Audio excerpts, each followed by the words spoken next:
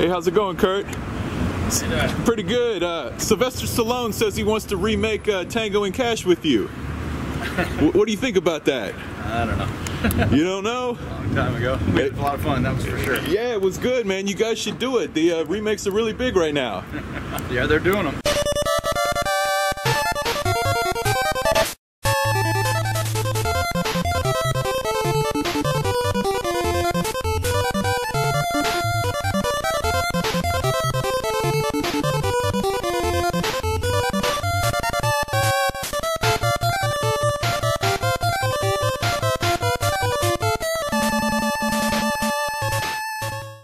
Hey, what up, you idiot? Are you addressing me as an idiot? No. It's not a very copacetic way to start off what's supposed to be a spirited conversation, I wouldn't say. No, it's not. It's not directed at you. It's just like the hypothetical idiot out there. Whoever. Hey, you idiot. Life has fallen apart enough that they found themselves listening to this. Yeah. All corners of the world. Could be sad, desperate people from any walk of life, really. If they turned it on, Internet's the great equalizer that way. I hope I just got them to turn it off, or I gave them the little push in the direction they needed, if you know what I'm saying. Now you're talking about people who like to get verbally abused and beat off? Well, that's fine, too. Look at you. You can't even do it right. That's stupid. Yeah. You're barely going to be able to finish. You're an idiot. I could see that being at least like a 30% of our listenership or something. Just like, oh, these guys are always surly and attacking the people that they should want to support them. Yeah. I could get off to this. Right. And we don't care what gender you are. Like, hey, you're an idiot. Don't stick that in there. That can go for anybody. Yeah, that's right. There you go. Yeah. You're a loser. You're pathetic. Screamed that at people from all walks of life once again. That's right. It's one of my go-to sayings. Yeah. Don't put that in there, you idiot. Or do it. I don't care. I really don't. Is there anything you'd say that you care about anymore, or have you completely given up on life? I think over the last couple months, we've just week by week been chronicling your disillusion into just disarray, I guess, is what's happened. A dance is This is at the end of his rope right here. I care about Pearl All Jam he's got still, is I his guess. fucking Wild Turkey 101 Yeah. and his Pearl Jam Whole CDs. bottle of it. Yeah. Still listening to that on CDs, right? Except 10 I have on on cassette. On cassette, yeah. It sounds better that way, I feel like. Like some old horror movies, like you want to watch the crappy VHS copy Right. of it because it gives a little bit of Right. ambiance, a little bit more like it's a relic that got dug up, a cursed relic. Absolutely. Gritty VHS is good for that. Same diff. You're listening to like a band that like truly fucking rips the way the bands don't rip anymore, like a Pearl Jam, Or like the damn Yankees. or like a Temple of the Dog. Yeah. Or like, is there another? I was trying to. Or like a Eddie Vedder solo album. Enough. Were you a damn Yankees fan? I mean, I know that they sang that song, and I'm not sure that I know any other song that the damn Yankees might have sang. I feel like I should. But be man, able to that one pull was good. more. It was always in one of those like Rock of the 90s compilation infomercials that they'd play late at night in like probably the early 2000s. Yeah. I'd always be like, oh, here's the part where we get to that song. They taught us how to love. Give me something to believe in. They taught us how to live. Can you take me high? And now they're back. Monster Ballads. 35 powerful hits on 2 CDs and 2 cassettes. Monster Ballads or Send Monsters 3 of payments Rock. of 1995. I'll send you like 6 CDs. This is not a good deal. No. I was always more of a Columbia House penny for 6. Oh or yeah, whatever. penny for 6, and then you just move. Yeah. What are they gonna do? I don't live there anymore. Send them there. Keep sending CDs. I don't give a fuck. Yeah. I live in Delaware now. Columbia House idiots. You can't find me. This is before the internet. Who is the Columbia House? It sounds like a drug cartel. Yeah. It's just an offshoot of the cartels. They were peddling this CD pyramid scheme thing. Had to have been.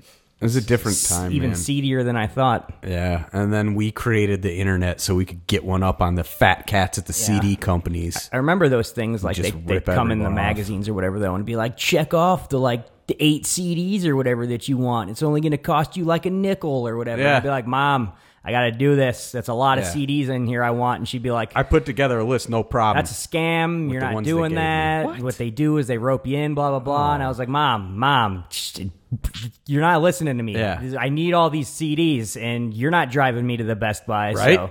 But then luckily, like, I was at my dad's one weekend. On the All weekend. right. It was probably like 11 or 12. He was like, check out this thing I found. This is fucking awesome. You can get all these CDs for like a nickel or whatever. And I was Hell like, yeah. You know what, Dad?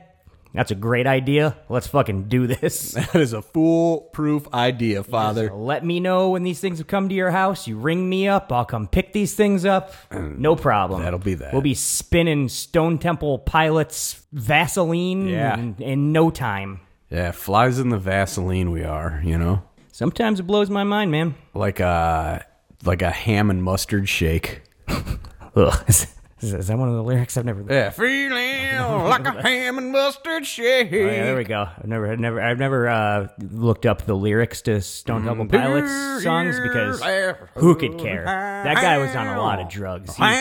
He wasn't making any sense when he was putting pen to paper. That's for sure. No, he did heroin, A lot of it. and it's gone now. Yeah. He's gone now. Remember that? Drugs might still remember that like post heroin comeback era they did? Well, one of them. There was like three. Yeah. When he was all like real skinny and druggy. Yeah. They did that one video with Sarah Michelle Gellar in it where he was just like slithering all over fucking Sarah Michelle Gellar and like putting his hands all over her. I remember seeing that and just be like, no, Buffy, run. Don't let him touch you. He's going to give you whatever he's got. This is not a... Where's Freddie Prinze? He should be on set fucking like cutting this shit off. Like, hell no. Too busy. Should be throwing his Prinze family clout around that fucking set right there, making sure this shit doesn't happen. Trying to figure out his way into the wrestling biz at that point. Yeah, no payday's good enough to let post-meltdown, drug-addicted Scott Weiland slither all over you. I'll tell you that much right now. Speaking of Sarah Michelle Gellar and FPJ, I love talking SMG and FPJ. I just watched that new Scooby-Doo Scooby-Doo? animated movie that they're not in. I was going to say. Yeah. I was hoping you were going to say something else, but then we really did just go in a changed Scooby-Doo direction. Yeah. So I watched Scoob, the animated film. How'd that Scoob. treat you? Do you have any fond memories of the old cartoons? Oh yeah, I've always been a Scooby-Doo guy. I've always been a Scooby-Doo guy, too. And I've always kind of considered that, like, the weird, vague spookiness, but not really, of that cartoon to be, like, a gateway thing to get kids into watching, like, horror movies and shit like that, Yeah. Scooby-Doo. Yeah, I the think left it's of kinda center like, kids. It's kind of like methadone for, like, Right. for like the later on heroin. Just a little Just like, sniff. What do you just think? Get you in there. What do you think about that? We're going to be at a spooky carnival, Right. and then maybe some kids are going to be disappearing or something. Yep. How do you like that? You into that vibe? Could be ghosts. Watch out If now. so, there's this whole other section of the video store that you're going to have to come in. You're going to want to be looking at these VHS covers because there's a lot of interesting things happening on them. Oh God, horror fucking VHS covers when you were a kid, man. Yeah, even now. I'll fucking follow just like horror VHS cover Instagram accounts and That's just like fair. cycle through them. Just like, oh, that looks cool. That looks satisfying. Oh, I bet none of that stuff in this cool picture actually shows up in that movie. Oh yeah, man, some good times. That What was it? always the dice you were rolling. Just like, this looks fucking awesome, but how much of the stuff in this picture is actually going to show up in this movie? What's the- Usually none of it. It was usually none of it. What's the one where the guy gets like a killer's arm or something? Oh. Oh, yeah, that's probably a lot. of Idle movies, Hands yeah. from the late 90s? No, That's a great one. I know what that is. Yeah. It's got a young Jessica Alba in it. Oh yeah, she is in that. Young. Man, I just never remember her. She just does nothing for me. Never understood Not your a stance thing. on Jessica Alba. Just Maybe the most conventionally attractive actress. I put air quotes around actress for anybody out there who can't actually see us recording right now. Sure, but yeah, I don't know, man. Just doesn't do it. Watch Dark Angel, man. You obviously missed those 2 seasons of Dark Angel. She never got her hooks in you like she did everyone else. You're right. I'll go back to watching James Dark Cameron Man. brought her to us, and then you poo-pooed her. Yeah. Just like a jerk. Just I like was a fucking jerk. Goddamn right. I was like, what's this shit? You're probably not even going to watch any of the Avatar sequels. Get You're this just out of here, fucking... Jimmy Cameron. I've been to Avatar. Have you, sir? I mean, are you talking been to the immersive 3D experience of watching Avatar on the big screen? Because if so, yes, it changed my life. I straight up went to the island I put my dick in one of those flying monsters so that we could share brain Oh, you can activity. get your dick out at the Disney park thing. No one stopped me. That's pretty exciting. You know, I was just on the ride and was like, might as well Yeah, they had no do the real thing. getting your dick out policy at Disney World when I was there last, but that was in the 90s. So, Right. you know, there's been corporate changeover and shit since then. I don't really know what's going on there. with these all days. with all those new parks, they can't monitor all the dicks. you Yeah, know? that's true. It's just too much going on. Fucking with COVID going on, like you rather have people have their dicks out than their faces uncovered. Like, Oh no, it's Florida. They don't care which either one's way. it gonna, which one are you going to choose? Florida, you can go either way, my man. Hell yeah. Not Indiana though. You don't have to wear a mask, but you got to keep it in your pants. yeah, This is yeah. a religious state. Absolutely. You asshole. Fucking Jesus don't want to see your pubes. Yeah. Visible erection is illegal in the state of Indiana. Really? Even if you Yeah, just yeah. got like half chub because like your hog's so big and everybody's like, look at that bulge. That's at that awesome. guy." I'm loving it because nobody hates that. Yeah. Some of us lawbreakers, you know. Yeah, this is why I don't understand these thin blue line people around here. They're gonna try to come out here and regulate my crotch bulges. I don't Right. want the man telling me how to live my fucking life. Yeah. Take your thin blue line flag off your fucking porch. Put up a "Don't tread on me" flag. Hell yeah. Like we used to fucking put up. Right? Back in the real days. Yeah. What happened to you people? Whatever happened to the kind of racist we would just leave alone? Damn it. Yeah. Oh, They never times. came out of their houses. They weren't bothering anybody. Oh, times have changed, my man. But that's why we're here, because it's Baby Oil and Blow. Is a action shoot 'em up extravaganza, racist palooza. Not on our end, but mostly from the movies. Yeah, that's true. I mean, occasionally we slip up, and you got to get quick Yeah. with the editing. But Notice we how I edit said- out most of the stuff we say that's unforward. Yeah. I guess that goes to varying degrees. Yeah. Probably many people have been turned off by this podcast, but whatever. Fuck you, you stupid idiot. That's why you think I came out so hot. Yeah, sure. I'm so combative, letting people know. Sons of bitches. Oh god, I've gone like 24 hours without drinking anything. These Yeah? little sips of whiskey I'm taking right now are going down smooth. You want to get a big old naked lady glass like I Clink, got? clink. It's almost like if you take a day off every once in a while, like you start appreciating it, like Right? all over again. It's Yeah. just like, ooh, it's like my first time. Yeah. It's when it hits your lips. Every once in a while, I accidentally dry out for a day. Yesterday was not one of those days. I say that I dried out for a day. I did have 2 mojitos with lunch. Well, that's lunch, though. Yeah, I didn't drink in the evening into the night. You counted those calories. That's drying out. Qualifies, man. That Yeah. is drying out. Also, like there's soda water in there mostly. Oh, a that's- mojito is not drinking. right. Like- a mojito is not drinking. We're drinking straight bourbon right now. Oh, That's boozing. that's capital DRI drinking. right. That's boozing. If I get something and it's got soda water in it, that's a light, refreshing Oh, treat. sure. To me. Yeah, 100%. I'm just like, put some booze in there so I don't get the shakes. I gotta Thank get you. hydrated. Could Yeah. I get a fucking gin and soda over here? Right. Yeah.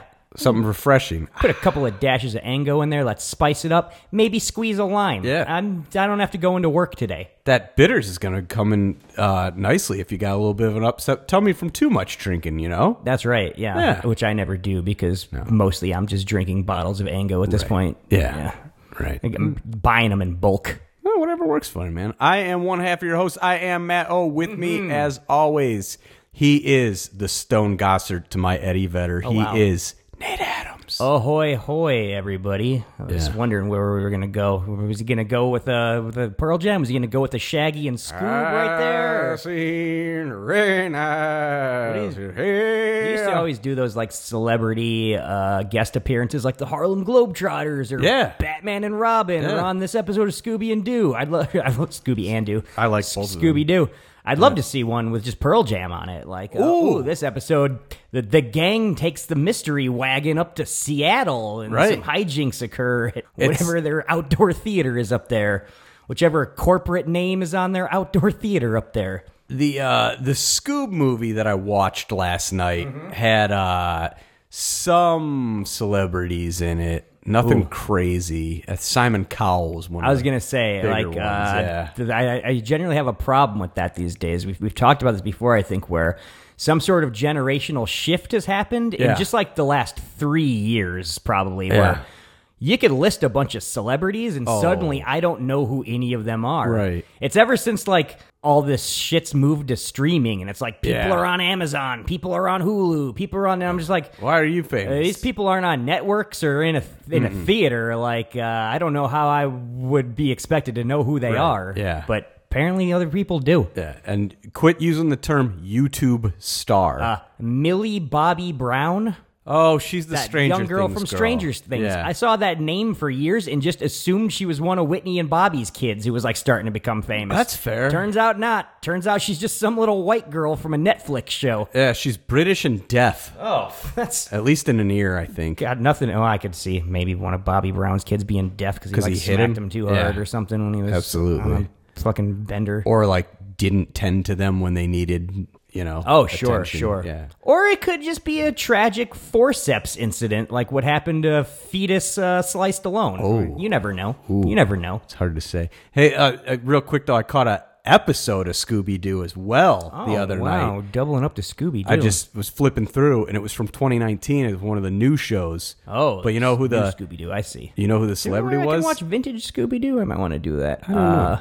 Celebrity Lil Nas X. No. I'm gonna guess. No. That's one of the new celebrities I've heard. That's a name I've Steve heard. Urkel. Contents under pressure, I just might blow. Contents under pressure, I just might blow. Contents under pressure, I just might blow. I'm not ready for the wild thing. Staring in the mirror, and what do I see? Drops and drops of sweat pouring down on me. The pressure. Leave the school thinking kinda screwy, cause I passed up on the school doorknob. Something about rejection, it really turns her on. And Judy is like Hawkins, but she won't leave me alone. My buddy said, yo, we gon' bust it out, dude. Cause making it with Judy gives you clout. But Jay's not a jerk, even though she is a teaser. I'm not about to treat a female like a skeezer. If I step to her and do her, they will all stop the teaser. For principles be more than straight up skeezer. Contents under pressure, I just might blow. Contents under pressure, I just might blow. Contents under pressure, I just might blow. I'm not ready for the wild thing. Oh, Hollywood celebrity Steve Urkel? Yeah, like it wasn't Jaleel White. It Yeah, was sure. just the Steve performer Urkel behind the legendary character. I saw recently. That's strange that you say he did that in a cartoon because I saw them make a big deal on Instagram recently. Yeah. Him and Snoop Dogg Yeah. have like launched some sort of Steve Urkel weed line, Right. And they were like, "Oh, this is Purple the Urkel. first time he's done the Steve Urkel character in blah blah blah years." And now you're telling me that that's not the case. I didn't check the They're credits. splitting hairs. and I didn't check the seeing credits. Oh, sir. I see. I didn't see who Saying was we had like a playing. Dave Coulier cashing a check doing his Yeah. Urkel impression. Yeah, over, that's what it over the really audio sounded track like. on And that. I wouldn't be surprised to find out it's fucking Coulier. He's the kind of undercutting asshole who would do I'd it. love to hear that Jaleel White has some sort of like lawsuit going against this fucking Uncle Scooby Doo Joey, production right yeah. now, and Uncle Joey just like you're all using my likeness. You can't do that. This is how I make my money. Sorry for the jab, Jaleel. I know you sound much more like a Stefan Urkel than you do a Steve Urkel in real life. Yeah. I saw you trying to butch it up in all your interviews in like the mid 90s to be like, oh, I'm actually an actor. You can cast me for other roles. I'm not just going to be Urkel for the entirety of my career, right? Sure you're not, right? dork. I'm gonna be able to do other things eventually. Yeah, whatever you want, man. I'm not Steve Urkel, I swear. His real life girlfriend died while filming that show. That's a tragedy. Mm-hmm. Also, some bitch probably died of embarrassment because she was dating Urkel. Well, I think they were dating. I don't know. It was the one that played his nerdy girlfriend on the show. Oh, I remember her. Maya. Her being Maya? Big chested? what's the name of the girl who Laura who he had the crush Laura. on? I remember when Maya came around and being like, "Well, Maya's 3 times as attractive as the girl who plays Laura, so just move on, Urkel. You guys have sort of sucked all the sexual tension out of that triangle right now." Yeah, she died a very painful cancer-related death while filming that like last season. Oh wow!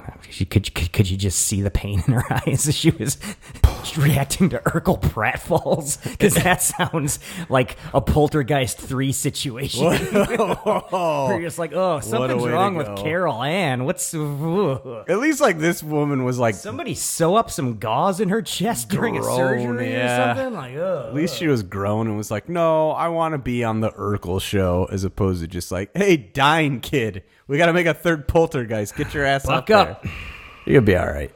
Matt, we should probably get into the rundown of the action movie we're talking about this week. Of course, we do have a new month, so we have a new theme. You hopefully have caught on to how we're doing it. Around these parts, May here. It's spring's going. Things are opening up. People are getting vaccinated. People are coming back together. Bears got a new quarterback. We've decided we would celebrate by doing a festival of friendship here. Ooh, yeah. Little event we're calling Why Can't We Be Friends? A treatise on the buddy cop film. 'Cause we are big fans. Maybe my favorite subgenre of action, the buddy cop film, I think. How do you feel? Where do you place the buddy cop? Man, that's a hard one to say. It is kind of like its own thing. We're singing the praises of like an elite crew of dudes who need to be like parachuted off somewhere. That's another one of my top ones for sure. I tried watching, in terms of buddy movies, tried to watch Kevin Smith's hit film Cop Out the other day. Oh, that's unwatchable. It is. I turned it off. Literally. For that reason. Unwatchable. I think the little lady and I made it maybe half hour in. Ouch. And we're just like, this is not a film. No. The rundown this week is brought to us by our sponsor. Get that money. It's the film. Before they change their mind. It's the film The Kid Detective, starring Adam Brody, which came out in 2020. It was, I think, my favorite film that I saw in the pandemic year of 2020. It was a great film. Right now, as we speak, it's the rental of the week on iTunes. You can just drop a cool 99 cents on that thing. Holy hell. This is a film I thoroughly enjoyed. It's just about depressing, go-nowhere people and them stumbling into intrigue and murder, which I just found to be very entertaining and then surprisingly poignant and sort of effective emotionally. Yeah. By the time it all wrapped up. Yeah. Baby One Below says, check it out. iTunes, 99 cents. What do you got to lose? Kid Detective. It's got that kid from the OC in it. Everybody loved him back in the 2000s. Just get it. Welcome to the OC, bitch. And this is how it's done in Orange County. He was in Cop Out. Oh God. Nobody would have remembered that if that was true. You could just get away with that lie. It's the truth. Oh, God. Oh, Lord. The rundown is of our first buddy cop comedy better be of a good one. the fucking month, and one of the most star-studded buddy cop movies of all time. We're talking about 1989's Tango and Cash. Oh, that's a good one. This is a film with a runtime of 104 minutes. Film. Sounds right to me. The pretty hefty budget of $53 million. I don't know if that's before or after they went $20 million over budget making it, but that's one of the figures I got. Like, my question is $50 million. Okay, That's right, that's covering our stars. What about the special effects? How much? What about all those explosions? Yeah, we got a lot of stuff to blow up here. This is an 80s action film. Luckily, this is a film that grossed $120 million, so it got its money back. It got its money back. Tango and Cash was it may be interesting. We'll say this was a 1989 film, but also it was a film released on the last release day in the last week of December in 1989. So this is technically the last 80s film ever. 80s action movie, Last 80s movie film period. ever. That's big shoes to fill. Big shoes to fill right here. This is a film whose director was a Russian man named Andrei Konchalovsky. Russian man. He's apparently a Russian stage director. And Olympic ice skater. He directed what I've heard referenced quite often as probably the best Cannon Films movie of all time. Oh. A film called Runaway Train. The John Voight and Eric Roberts is a couple of guys who break out of a prison and then end up jumping on a train that the conductor dies on, and then they're just going like 90 miles an hour, hurtling towards their certain deaths the rest of the movie. Whoops. Our boy John P. Ryan plays the warden who's hunting them in a helicopter. I watched this thing last night because after I watched the Tango and Cash, and I was like, I'm going to check this thing out. This is a phenomenal movie, Runaway Train. I enjoyed it thoroughly. This is another one I give 2 thumbs up to. Nice. Check this shit out. You get a young Rebecca De Mornay trapped on that train with them, and they're just like pushing her around and slapping her a bunch and stuff. It's pretty brutal. You know the old saying, De Mornay makes me in the mood for sex. Excuse me. I'm Rebecca De Mornay from the homeless shelter. Oh, hi. Are you the ones leaving those muffin pieces behind our shelter? You've been enjoying them? They're just stumps. Well, they're perfectly edible. Oh, so you just assume that the homeless will eat them? They'll eat anything? No, we just thought it. I know it's a thought. They don't have homes. They don't have jobs. What do they need the top of a muffin for? They're lucky to get the stumps. If the homeless don't like them, the homeless don't have to eat them. The homeless don't like them. Fine. We've never gotten so many complaints. Every 2 minutes. Where's the top of this muffin? Who ate the rest of this? We were just trying to help. Why don't you just drop off some chicken skins and lobster shells? I think they're fine. Also, he did a film apparently that I have not gotten around to yet called Homer and Eddie, where Jim Belushi plays a mentally handicapped man alongside Whoopi Goldberg, who plays a homicidal killer. Gotta be good. It's some sort of like road trip movie. Gotta be So I'm good. gonna check that one out. Do you think it's better than that Zach Galifianakis and Iron Man road trip movie? I don't even need to hear Oh, the rest of what you were saying. Yes. Okay. Yes, I do. All right. Oh, man, I saw that movie, and I don't remember a single second of it other than my feeling I had when I was walking out of it, just thinking to myself, like, oh, I wish I hadn't have watched that. That was a painful couple of hours for me. I think Danny McBride makes a funny, like, Applebee's or Chili's joke in that movie. That's all I pretty can. funny. It's probably all I That's can pretty tell funny, you. actually. I'm going to check that one out again. Yeah. So Andrei Konchalovsky directed this film until he got fired by the producer. Oh, no. Like 3/4 of the way through or Sylvester whatever. Stallone. Who they were fighting with the entire time. No, apparently Stallone was not, other than the fact that Stallone showed up to set and immediately fired this guy's cinematographer and brought on his own guy, apparently him and Stallone got along pretty okay after this. Okay. And the producer was the one who apparently wanted to make this much more of a comedy and kept doing rewrites and reshoots and trying to ramp up the wackiness and the campiness.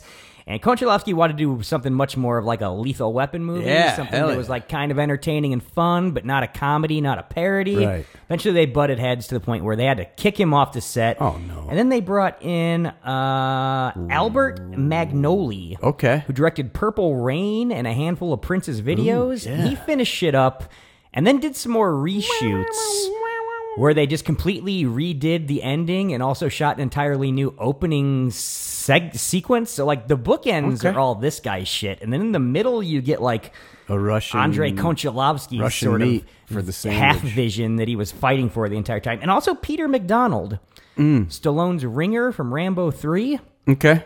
Apparently he was on here, like, doing Stallone's agenda shit, like also being a third director at some points. And then apparently the rewrites and the reshoots continued on into the editing room where there was multiple cuts from multiple editors, and then they took it away from all the director's editors and gave it to an entire like editing doctor who they used to just fix troubled movies that they could not nail down and edit on. So we have no idea whose film we're watching. We have no idea whose film we're watching. Just Stallone's. Yeah, this is Stallone's vision. It's 89. Stallone's involved. That's you know right. he's got This ultimate is, say. And as we'll get into this movie, we'll see that he had some agendas when he was making this movie. Yeah, he always does. This is not just a romp for him. This is him trying to do something. He's always got an X to grind. Which brings us to the stars of this film. Number one, we do have Sly Stallone in this film as Ray Tango, a fancy lad narcotics cop who's all classy and intellectual and rich and whatnot. Yep.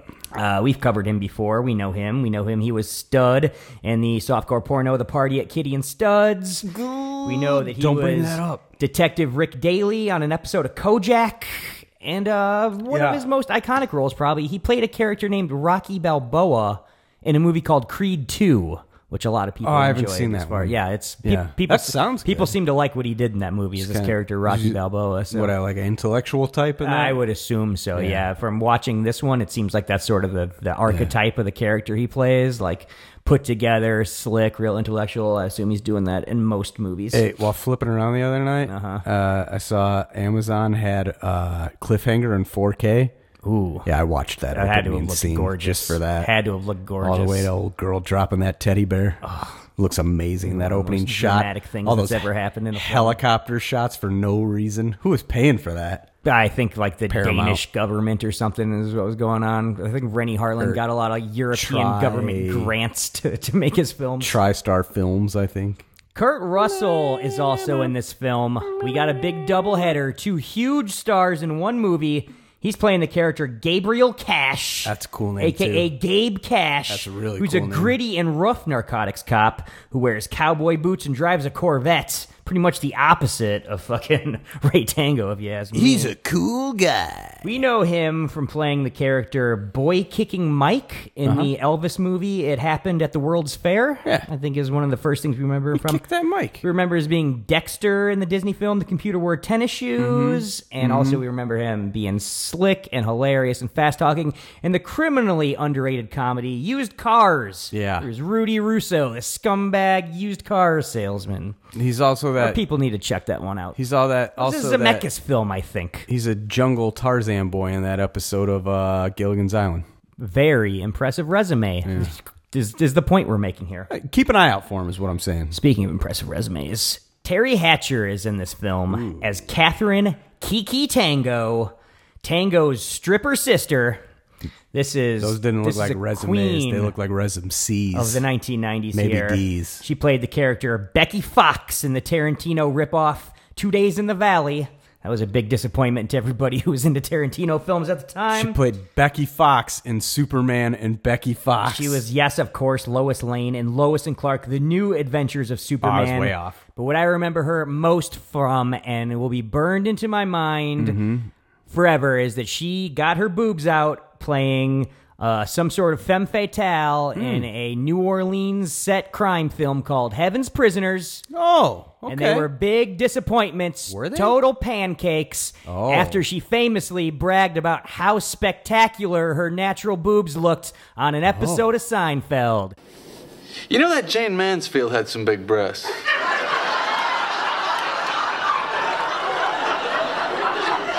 Really big, huge. Just coming out the top of her dress. They were like choking her. I hear that's how she died. Have you noticed that women today are, they seem bigger? Well, a lot of women are having them done. Really? Yeah. How do you like that? A lot of people ask me if I've had mine done. People.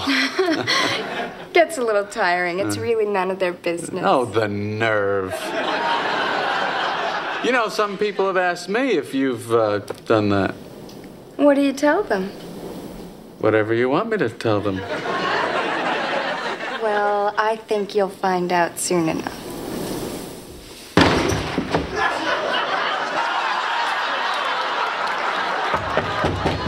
Aren't you gonna get there? No. Well, what if it's an emergency? Oh, there's no emergencies. Jerry, come on, it's an emergency! Excuse me. All right. What is it? You're interrupting. Oh, well, I'm packing for Puerto Rico. I need to borrow your bathing suit. This is an emergency. You need a bathing suit? Well, I like yours. Then she goes on to 1 year later pull out a couple of deflated pancakes in Heaven's Prisoners, breaking my 12-year-old heart. Just like, what? We've been building these things up for the last 3 years, and then this is all I get? I'll have to Google what they look like. I'll probably be into them. I mean, yeah, they look good to me now. Right. When you look at them when you're 12, you're like, well, that's true. I'm not into mom boobs yet. I'm still into young lady boobs. Or I think that giant bolt-ons are okay.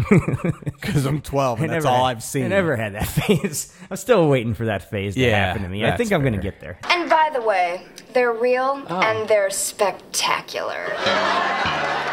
Jack Palance is in this movie. Oh, shit! As Eve's parrot. He's pretty much the top crime boss in all the land.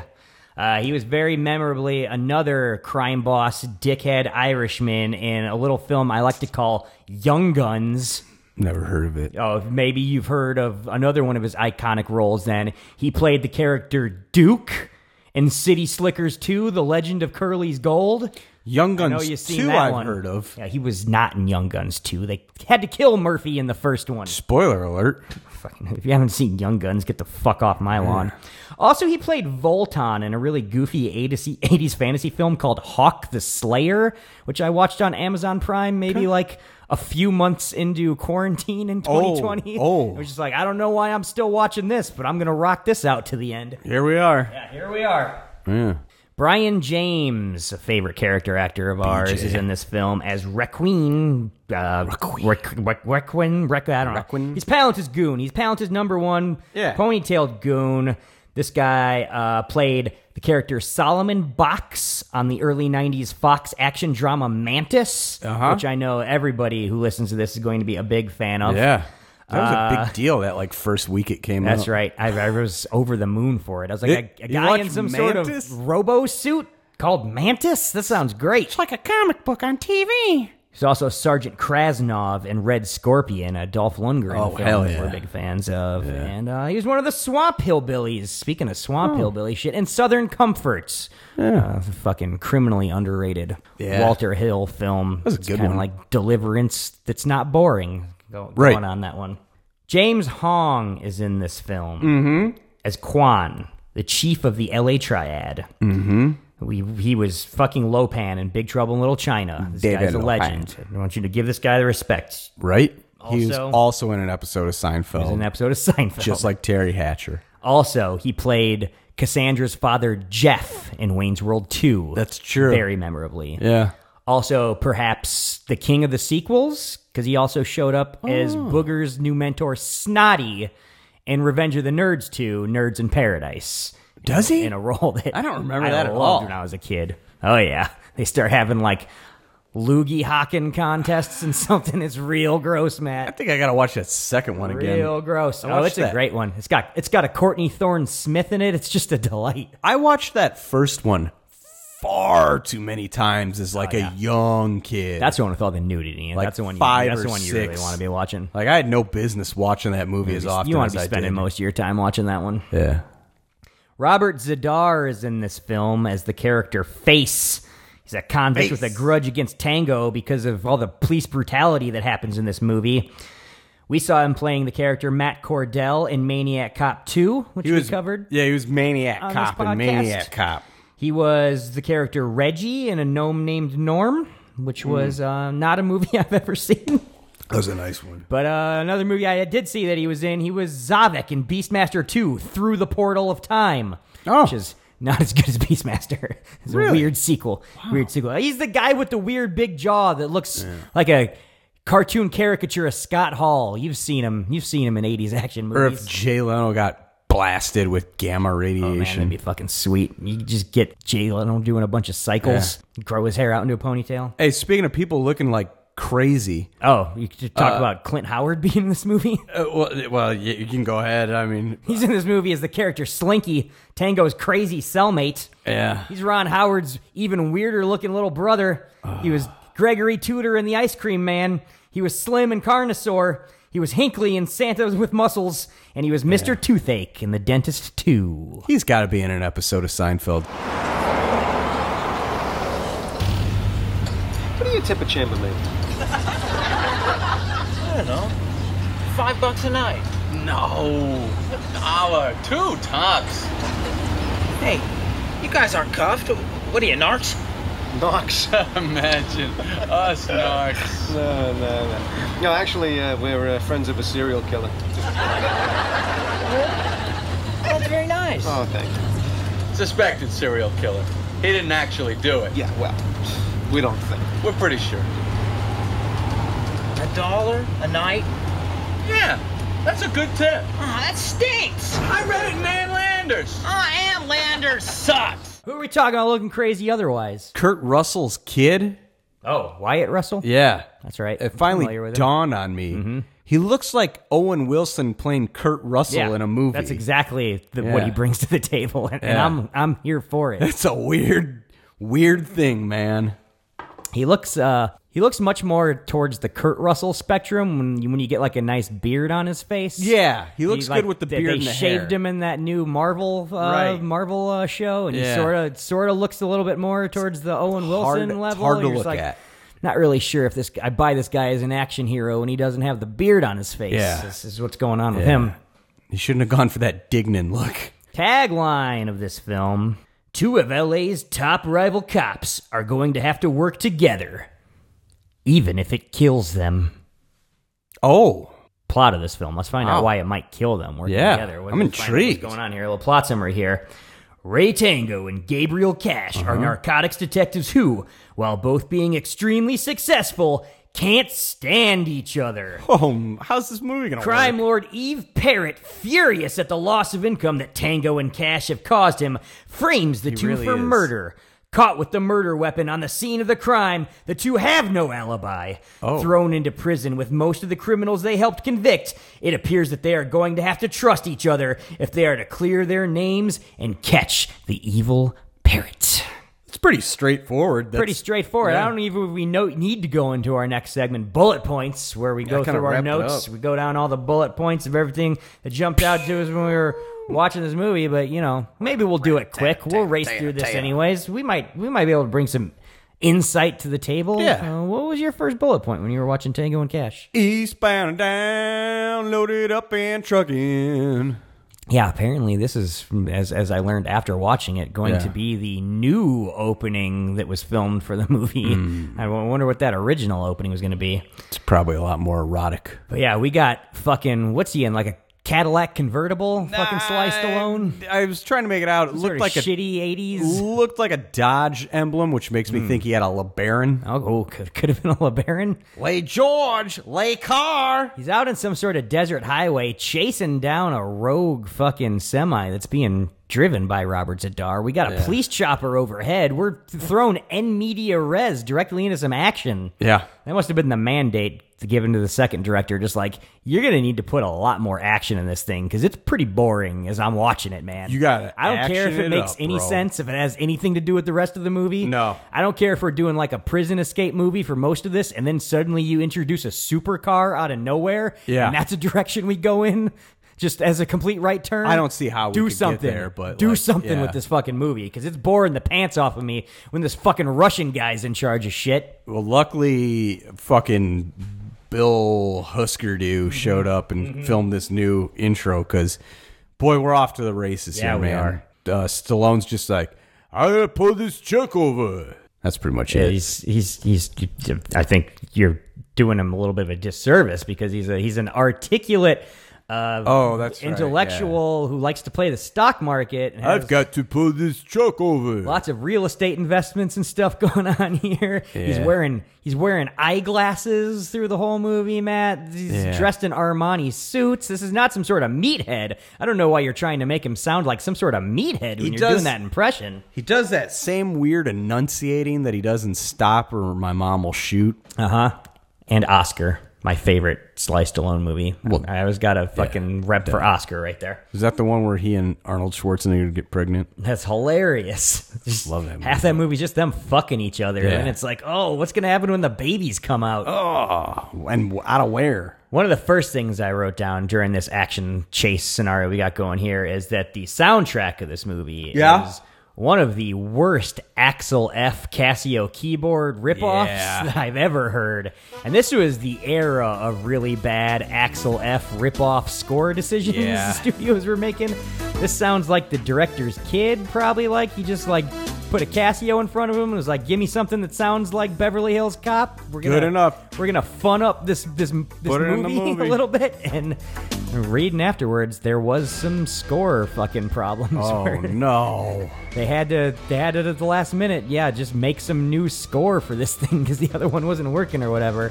Might have been what happened. I tell you what, there were no problems with the score in that opening intro to Cliffhanger that I watched. No, sweeping orchestral score in that one. Goodness. Pretty much the opposite of what we got going on here.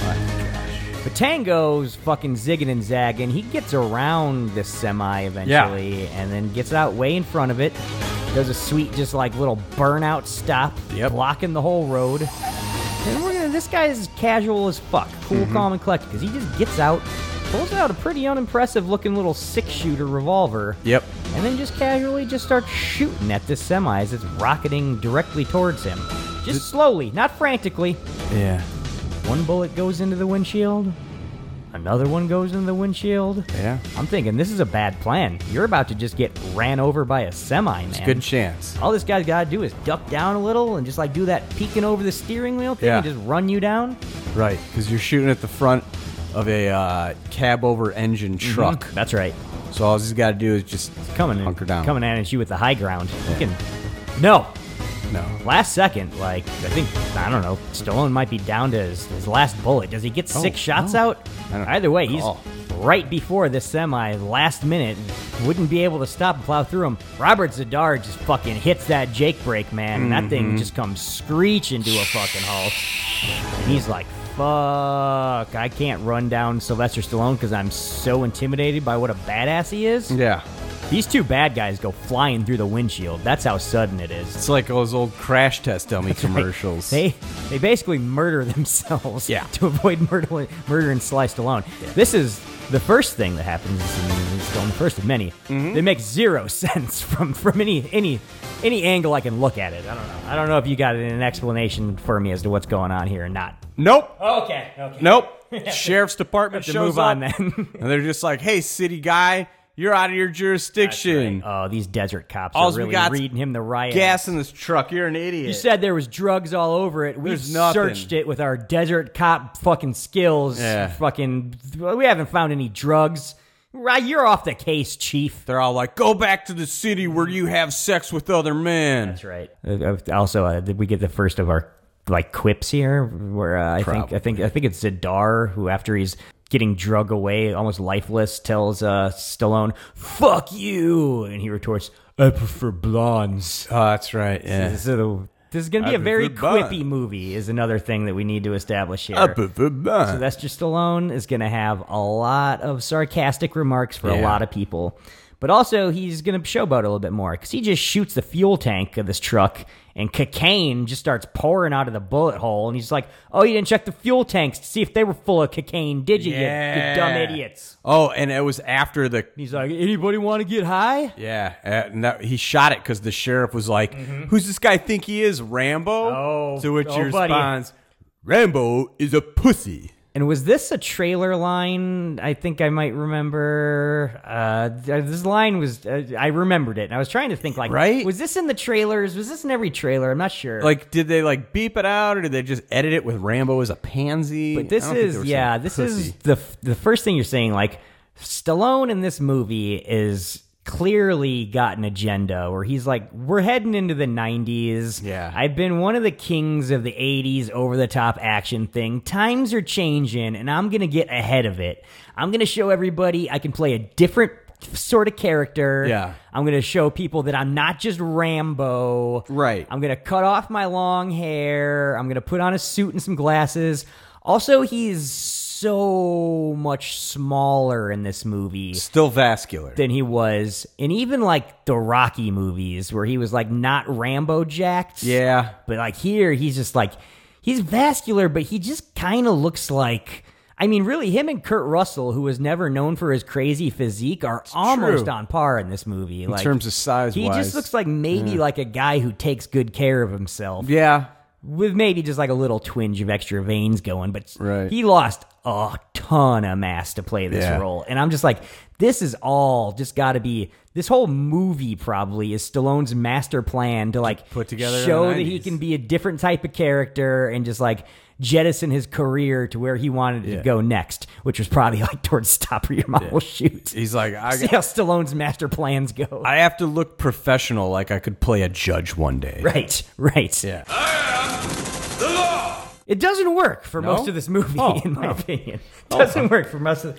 And you know who else this character isn't working for? Eve's parrots. Because after this scene, we cut to Jack Palance fucking just chewing scenery, hissing. He hisses every word that comes out of his mouth in this entire fucking movie. He's just going, "Tango, cash, cash, tango." He's very upset. His teeth look like he's made out of rotting wood. He's in the back of a limo or something. Yeah. James Hong's here. Some guy named Lopez is also here. Right.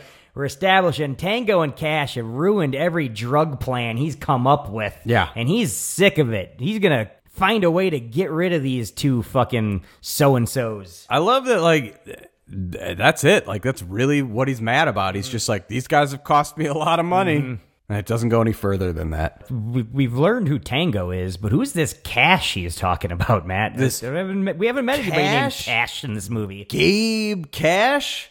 Well, he's you know, he's heard about old Ray Tango. Oh, yeah, that's And right. He's reading all about him in his apartment. A couple of front page stories. Yeah. Tango's has got the bigger fonts. He's at the top of the page. Fucking old Cassius is down in the corner. He doesn't really like that. That's right. He gets a little hot. Yeah, they're both making drug busts though. Fucking like it's just Fuck like yeah. hell yeah, we're fucking busting all these fucking drug guys. We're fucking taking them in. Fucking cops Yeah. are awesome. He's like, I don't gotta be a fancy boy like that Ray Tango. Anybody who's into drugs is fucking evil. They're going down, all of them. Who might be going down, though, is also Cash, because we barely even met this guy coming into his apartment reading the newspaper when suddenly there's an assassin there to kill him. Oh. Which is weird, because he sort of looks at himself in, like, a mirror he's got up on, like, the door going into his bedroom or something. Yeah. And then this assassin, Asian guy with a crew cut, just busts through the mirror. So I was like, the mirror's not attached to the door is the mirror. Turns out the door some was kind of made completely window out of mirror. I don't know. That doesn't seem like very good. You can't be making doors out of mirror. Like, you need something sturdier than that. Coming out of the 80s, it was a weird You need time. to make some wood. So this is another thing where I'm just like, well, that was just for a cool visual in this movie. Yeah. And it makes absolutely no sense in reality what is happening right now. Everything was designed with coke in mind back then. I'm guessing there was a lot. We don't get as much baby oil as I would have liked on That's this, because true. the physiques, like I'm saying, we're leaving the 80s. The physiques aren't what's getting shown as much in this thing, but Yet. we're seeing there's still a lot of blow on the set here. Oh, There's yeah. there's seemingly a lot of cocaine Plenty. getting passed around when they're Plenty. making Tango and Cash. Speaking of cocaine, old boy attacker, Mm-hmm. he's like, I gotta run now because I didn't kill He him. shoots a couple times. Yeah. Did he hit him? It seemed like he hit him, but then like No. I didn't see like a Oh, that's bulletproof right. vest get established or anything. Oh, he does get hit. He gets he does take That's a what I couple to thought. the chest, but then he jumps over his own railing and shoots him with the boot gun. Wait, the what, Matt? The boot gun. Wait, what is a boot gun? I'm sorry, I'm not following. What you. it's a boot is he's got a boot that shoots. Are you saying he's got, say, maybe like a cowboy boot? Because this is a guy who's not going to Absolutely. be dressing all fancy. Like, he's probably wearing a cowboy boot, I would imagine. Absolutely. As opposed to Ray Tango's fancy Armani shoes or That's whatever. right. And he's got maybe like a mini shotgun built into the heel of his cowboy boot? It's a something. It's a full gun in his shoe. Somebody shot a boot gun at me. What I'd probably do is just run out the opposite window, even if we're on a second story, jump through that window, and then crash down on a car and run away, so we'd then have a foot chase. There you go. My question to you now, though, is Yeah. if you're a lithe Asian man running away from somebody you tried to kill and failed, don't you think it'd be pretty easy to outrun him when he was wearing a pair of cowboy boots that had shotguns built into the soles of them? I mean, I don't think you're keeping up with anybody in a foot chase. I was That's thinking your boots. that. I was like, that boot's got to be toasted now, man. Like, I feel like that's a one and done type thing. And also, like, if you're going to introduce something like a boot gun into a movie like this, don't do it like immediately when you're or proceed establishing it, the character in proceed the it first with the place. character where you've learned about the existence of the boot gun, set it up and then pay it off, or maybe if it's meant to be a surprise, then immediately go to a scene where we explain what the boot gun was and how it came to be. Hey. Is that what happens in this movie, Matt? Hey, here's this new guy in the movie. He's got guns in his boot. Just deal with it. That happened? No. Oh, no. And I'm looking at my notes, and that isn't what happens. Yeah. We don't, after this It goes should directly say there, to just something deal with that it. explains the boot gun. Yeah. No, we get a foot chase that then goes into a car park. Hell yeah. And then the Asian guy jumps into Marty McFly's 4x4 truck is Yep. what happens. Yep. He starts tearing ass around this thing. Almost runs over a hobo lady who's pushing, which Sure does. I love any sort of action movie where you get a scene where somebody pushing a fucking cart full of cans yeah. almost gets taken over, but you get to see the whole cart full of cans get taken out. Such a good great visual. action movie trope right here. Tango, or no, Cash, we're with Cash still. Yeah. He steals some guy's car. This is Right. another, a cop commandeering an automobile. We've seen too many action movies, and I think we've only seen this a couple times, like hilariously somebody not wanting their car taken from them by a cop, but it happens anyway. Remember it happened in Speed. We covered that one. I remember It's happening now. Tracy Morgan's commandeers somebody's bike in the hit film Cop Out.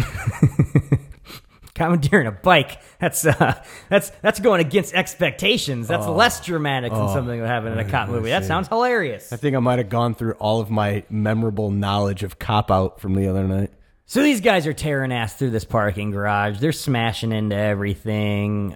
Weirdly, Lot of damage. Marty McFly's truck is taking out all of the neon lights that hang from the ceiling of this thing. And I'm just like, well, how'd they get into the thing if the truck's so tall that it's smashing all of the lights out when they're trying to leave the thing? Good question. Good question. Doesn't get answered because fucking, I don't know, somehow the spatial logistics of it are never really clear to me. But Old Cash, like, rear ends a car that then goes into the fucking path of where Marty McFly's truck is, and an Asian guy fucking smashes into it, and then he's all taken out, and Cash is just like, ooh, you got like headache problems or something? Because the guy's skull is split open because of the horrible car wreck he was just in.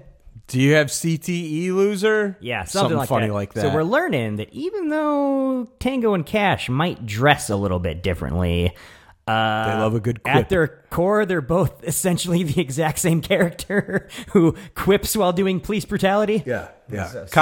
Police work second, quip work first. Matt, my next bullet point. Oh, real quick, in that car chase inside of the garage, we also get that couple banging in the back of a car. Oh, we yeah. get our first a glimpse gratuitous of titty. People were like, what's all that noise? Let's look up. We were banging. The chick had her titty out. That's how you know. It was a good titty. I think it was the only natural titty we get in this movie. I think the rest of them later on were all bolt-ons. Sounds right. Yeah, sounds about right. But my next bullet point is Tango's slutty sister. We've got to meet her. Catherine. She's trying to convince him she should be able to go on some sort of dance tour, and he's not having it. 2-week dance tour or some shit. Which is a weird setup here immediately, because we learn this is his little sister, and I'm like... No, I didn't tell you that. Well, I'm just like, who is this? That's the thing. I'm just like, what's this relationship? Like, why is he so cooked? Woman? Like, is he dating a stripper? But then, like, we learn that it's, like, his sister, and I'm just like... Well, why is this grown woman asking her brother for permission to, like, take a job? I think she's got Asperger's. There's some weird issues going on here where, like, they're acting like Terry Hatcher is, like, I don't know, like, their parents died and she was still underage, so the older brother had to, like, see through the rest of her, like, adolescence or something. But that's not what's going on here. It's just... two adult siblings having some weird, like, codependent relationship throughout this whole fucking movie. There's the prequel to this movie is just unbelievable. Oh, I'd love to see it. Maybe one of these days. It's just called Kiki and Ray. Kiki and Ray. They only made it in Russia, though. Stallone's trying very hard, especially in this scene, to sound like intelligent and well-spoken while he's lecturing her about like responsibility and stuff. Real struggle. And I'm just like, oh, he's putting it on thick here, trying to like not be Rocky or Rambo. He's trying very hard. Props for the effort. Yeah, he's like, you only know pi to the 5th decimal. Yeah, this is like, why are you bringing this up? This is not what we come to Sly Stallone movies for, and this is going to be the beginning of a rough '90s for him, where he is just going against the stream, constantly trying to give us things that are not what we come to Sly Stallone movies for. Yeah, he should have paid attention to his buddy Arnold Schwarzenegger, who was like, I'm just going to the children's movies. That's right. Also, we should have paid attention to his buddy, the stockbroker, because we learn in this scene that something's not going well with his stock portfolio. Oh, Jesus. Just to let you know, he has a stock portfolio. God. Only fancy people trade fucking stocks. This is my favorite part after here. Cash is a slob going on right here. Comes into the police precinct. He's riding up in the elevator, and he's like, I got shot. Good thing I had his vest on. That's right. I'm taking my shirt off. Yeah, I'm not gonna wear a shirt anymore. Got a shirt. Hey, what's that pizza? Tore up. Some guy. What's weird, because as he's going into the police precinct, a pizza delivery man is leaving the police precinct with a pizza box that is open, wide open, and half of the pizza has been eaten. Yeah. So he's like, "Oh, let me get a slice of that before you." I don't know. Deliver the uneaten portion of the pizza back to the pizza place? Like, what was happening here? Was the pizza involved in a crime? Has this pizza delivery guy just been ordered like, oh yeah, we got 4 floors in this, we're ordering a pizza, but we could only afford 1. So just walk around with it and just act like you're a cocktail waitress and just hold it above your head until all the slices are taken, and then we'll tip you at the end. See if any shirtless cops walk walk through and want a piece. Turns out there was one. Yeah. Looked like there was some Jardiniere mix going on that pizza when he grabbed it, and I was like, "This is in L.A. Do they know what Jardiniere mix is out there? I think that's a Chicago thing." Did if so, kind of impressed. Did Joe Mantegna or whatever start his Chicago restaurant yet? Could have been. He could have had some sort of Chicago goods store at least going on out there. Oh, he's got a restaurant out in L.A. That's very impressive. Where you can get deep dish pizza and Italian beef. I bet a lot of people go do that and they're very disappointed about how that food isn't all that special. Probably. I don't know. Beefs are kind of fun. Well, if when done right. Yeah, you gotta make it wet. We always say. That's right. Gotta dip that thing. That's right. Pops, not Portillo's. Oh, Portillo's. It's a shame. It's become a tourist trap. They've franchised themselves out. Everybody still thinks you go to the Portillo's. No, if you're in Chicago, I'm hitting up an Al's before I'm going to go to the fucking Portillo's. If you're in Chicago, go to the Al's before you go to fucking Portillo's. Mm-hmm. So, they're just like, hey, we got that China guy that you fucking arrested, but we can't interrogate him because he doesn't know any English. Yeah. Cash is like, this guy knows fucking English. He knows all the You English. can't kid a kidder. No. Let me interrogate him, which I will do in the bathroom, where there seems to be like a semi-permanent like table and chairs Yeah, that and was little weird, locker huh? set up inside of the bathroom. Yeah. Are they...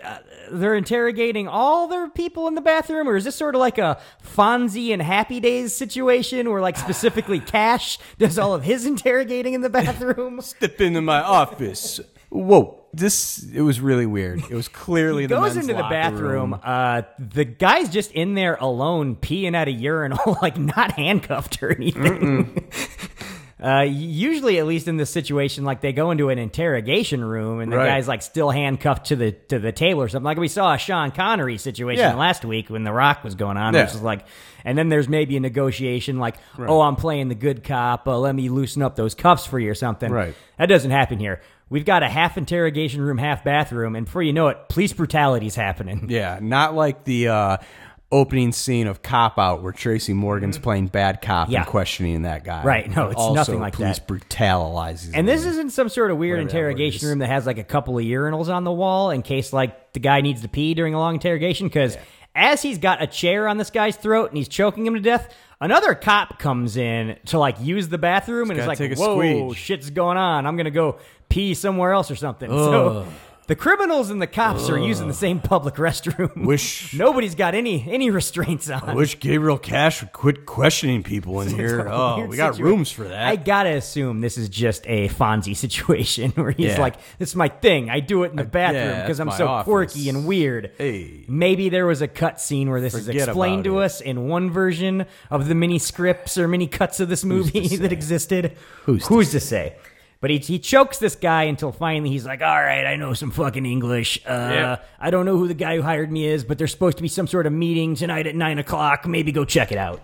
He's like, cool, I'll do that. Mm-hmm. Palance's bad guy lair is the next thing I think we go to here. He's watching a wall of TVs in some sort of villain's lair. He's just, in each one of them, he's just got like different footage of Tango and Cash doing drug busts on it. Yeah, he's got a lot of footage. He's just working himself up, just watching all of his failures. Yeah. This guy's got a real obsession. The music here for the first time has changed a little bit. It's gotten like real sinister and dark. It's like... Sounds like it's like a Nintendo game when you've like stepped into like maybe like a boss's stage or something. Spooky, scary. Spooky, scary. Something's lurking around the corner. He's got those rats.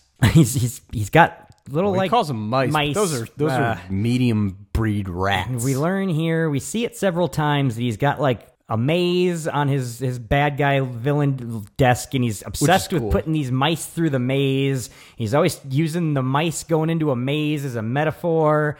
And this is the first of many scenes that are very frustrating to me as a James Hong fan. Where James Hong is just like, why don't we just kill these guys? Yeah. And Jack Palance is like, no, you idiots. I've got very complex, insane plans that we have to carry out. Just killing them would be a bad idea. In 2 weeks, we won't even have to kill them. James Hong is always just like, you seem more confident than I do, so I'm going to trust that you're correct here, But also, every once in a while, I'm just going to bring back up, wouldn't it be easier if we just killed these guys? It's like, I've got an elaborate way to get them behind bars. Yeah, and I won't Palance tell you, isn't just like, trust me, man, I got a plan. He's always just like, you shouldn't be thinking. Like, he's always very condescending. And I'm like, I think you're in the wrong here. I think actually James Hong is right. I'm the old white man with money. You listen to me. He never quite explains why it'd be a bad idea to kill Tango and Cash, but he assures us it would be. Instead, he's got an elaborate scheme where he's going to frame them for murder. Still the 80s. We're going to put them behind bars. So that's what we established here. Villains are crazy. He's got mice in a maze. We're framing Tango and Cash for murder, which brings us to the big bust. Yeah, Ray Tango's on the scene. He's shadowing Leon Kowalski. That's right. Who's just a fat guy? No, which guy is this guy? Leon Kowalski from Blade Runner. Is he Brian James? Yeah. Okay. Yeah. Who's the fat guy out in the car that they pay to like be a witness to say he saw this shit go down? I was like, where'd he come from? Does he have any connection, or is he just a random fat guy who they paid to like sit in a car outside the fucking building? I think he might have been a cop they paid off. Okay. But yeah, Tango and Cash got the same information. They both know there's some sort of deal going down in this abandoned warehouse at 9 o'clock, which is a great place always to do any criminal activities. Yeah. You always want to do it in the abandoned warehouse. At 9. They're both catting and mousing around this abandoned warehouse like, what's going to happen? Where's the bad guys? Where's the deal going down? And eventually they both sense somebody's probably around the corner. They're good cops that way. They're good cops that way. They got that sixth sense in their gut. They got that cop gut, which early in your career, cop gut, where you can sense things, not late in your career, cop gut, where you just don't do any of the fitness requirements anymore and you just got a real gut going on. They're still fucking Johnny Utahs. They're not Angelo Pappases yet, is what I'm telling you. Like, oh, my intuition, my stomach. Oh, no, I just need more bourbon or coffee or both. I don't know. So they both shoot around the corners real quick and pull their guns out. And it turns out they're face to face. It's not bad, guys. It's Tango and Cash face to face for the first time in this movie. They almost blew each other's heads off. And they're like, hey, man, maybe we'll do this together. They're like, stay off my case. No, stay off my case. And Stallone points his gun at fucking Kurt Russell's dick. And that's right. But eventually they get to, okay, well, even though we hate each other, maybe we'll do this case together. They're like, let's start with this room where there's that guy at the table. Okay. Turns out he's a dead guy. Yeah, that's the big... They're like, first off, why is he dead? Second off, why does he have a wire taped to his chest and he's dead? Yeah. Third off, oh shit, the FBI is here and they've got us surrounded and they're pointing guns at us. I like that they just, like, they found the wire on the dude and just kept talking and talking and talking. They weren't just like, sure did. What the fuck's going on here? Maybe we should shut up. Mm-hmm. They're just like, clearly some sort of trap we've walked into, but let's make some more jokes. Neither of us can fucking resist making constant jokes. Nah. So we're gonna. And it's another thing. Like Russell, he can do jokes here and there. Like I kind of prefer him as like the over the top, like he doesn't get why he's funny, but he's funny character, like he plays in John Carpenter movies. Yeah. But he can still, like we say in Used Cars, like deliver a punchline. Yeah. We've always said Sly Stallone is not funny. He's great being earnest, 100% serious. Yeah. And this is the thing about himself that he never understood. He always thought he had to do the same thing that fucking Schwarzenegger did. Yep. Throughout the entire movies, we just watch him over and over again trying to figure out how to be funny. It's just like, you can't deliver a punchline, Stallone. You don't have the rhythm. And I'm cool. Yeah, you don't have the timing. You don't have the rhythm. Quit trying to do it. Which is funny because he is cool and shit, but he's never cool when he's trying to be funny. Nope, never cool when he's trying to be funny. He doesn't know how to marry it to. So they're like, you guys are under arrest. We found your gun here. Your gun shot the guy. And he's like, oh, that's why my gun felt weird when I was going to the police station earlier and said my gun was weird. Yeah. It's because somebody switched out my gun and is now framing me for murder. Sights are off on my Son gun. of a bitch. So then I'm like, oh man, is this movie going to grind to a halt now, or we have to like go through all the like red tape and rigmarole of like how fucking Tango and Cash end up in jail because their lawyers this and the judges that? No, not at all. Oh no? Yeah, no. Thank goodness. The captain on the case just gets a quick briefing. They hear a tape that's clearly Ray, Tango, and Gabe Cash talking, and they're like, well, this is a pretty open and shut case. Yeah. Now let's show the We're just going to give you a newspapers. bunch of newspaper headlines telling you about everything that went wrong. Tango and Cash arrested. Tango and Cash on trial. We're going to give you the newspapers showing you that Tango and Cash this get is in fucked fact in their trial. a pretty open and shut case. That's right. Yeah, somebody cut together a fake audio tape of them sounding like they killed a guy. Yeah. Turns out Jack Palance has people everywhere. Fat guy who was on the scene who I was talking about earlier gets on the stand, is like, I saw the whole thing go down. I saw These guys it. did crooked shit. The audio engineer guy who made the tape. You mean the guy from Sister Act? Little wiener guy who plays the friar or whatever in Yeah. Sister Act. He's like, also been paid by the bad guys to say this is a real tape and it's totally legit. These guys did it. I've also been paid to hide a whore inside of a nunnery. That's right. That's a different film. She was a whore in that film. Wasn't she? No, she was fake stripper. They don't go all the way to call her that. yeah, Sort of yeah. burlesque She was performer. a showgirl like, or something. Like we in have LA. a few scenes Yeah. here in this movie Yeah. that we'll get to. But Yeah. before that, Tango and Cash realize they've been fucked. They get together and they make a plan. Their lawyers are telling them to make a plea deal. I wrote, Tango seems like he has other ideas, but then he doesn't. He's just like, no, we're going to make a plea deal. And I'm like, well, this seems like a scene that doesn't need to Yeah. exist then. Yeah. You could have just told us with another headline that they have to make a plea deal. I just like how the lawyers are both like, you should do this. And they're both like, I'd feel a lot better if us idiots could talk it out first. Yeah, that's right. So they're going to take the plea deal, but then they've decided that, Tango has decided he's going to make a statement to the judge before they make the plea deal. And Cash is not allowed to talk because he flies off the idiot. handle a little bit. He's a little bit of a moron. Yeah. So then right before they take this fucking guilty plea and just get a sweetheart sentence, Stallone stands up and makes this real gross speech about how, like, well, if you put one cop in jail for murdering somebody, it's a slippery slope. You have to start putting every cop in All jail of them. for murdering everybody. And then this great institution, fucking the police departments of the United States of America, you don't want to be doing this. Think about what you're doing. He stands up and opens his big speech with, all cops aren't bad. He literally says every cop I've worked with is a good cop. Yeah. And there is no, like, backhanded commentary or satire going on here whatsoever. This is 100% propaganda from this movie, just being like, cops are all good until they get screwed over and fucked by the system. There's a reason. Yeah. Cash is like, I know I'm not supposed to talk, but I need to have my piece fucking said too. He gets up and he's like, this whole fucking thing sucks. Yeah. To which all the cops who are watching in the audience start cheering. The whole place is cheering. Everybody's loving it. Yeah. Fucking cops murder some people and they have to go to jail? That's some fucking bullshit. Where's that going to end? At least he alludes. He's rough around the edges, but he gets his point out. Yeah, he's at least being like, this is phony baloney bullshit, pal. At least we can stand behind that. But, the judge is like, I assume some sort of deal has been made. Lady prosecutor's like, yep, that's right. They're going to serve no more than 18 months in a minimum Club-fed. security prison here. They're basically going away on vacation. That's what's happening. Also, when that Asian dude that he attacked took the stands, why did he call him Squarecrow? Is that racist? Should I have not repeated that line? I think it was to do with his flat top more than it was anything racist. Okay. But it's clearly a sort of pun with Scarecrow, but I don't know.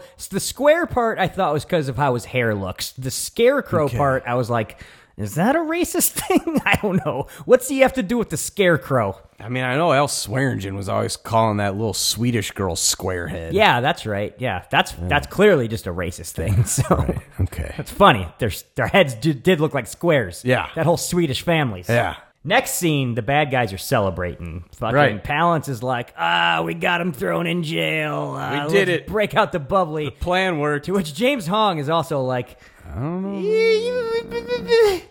they're going to get out of jail eventually. Also, we could have just killed them. Like, I'm still not getting why we didn't just kill them. He just, matter of fact, was like, hey, they're going to be out a little less than under 2 years.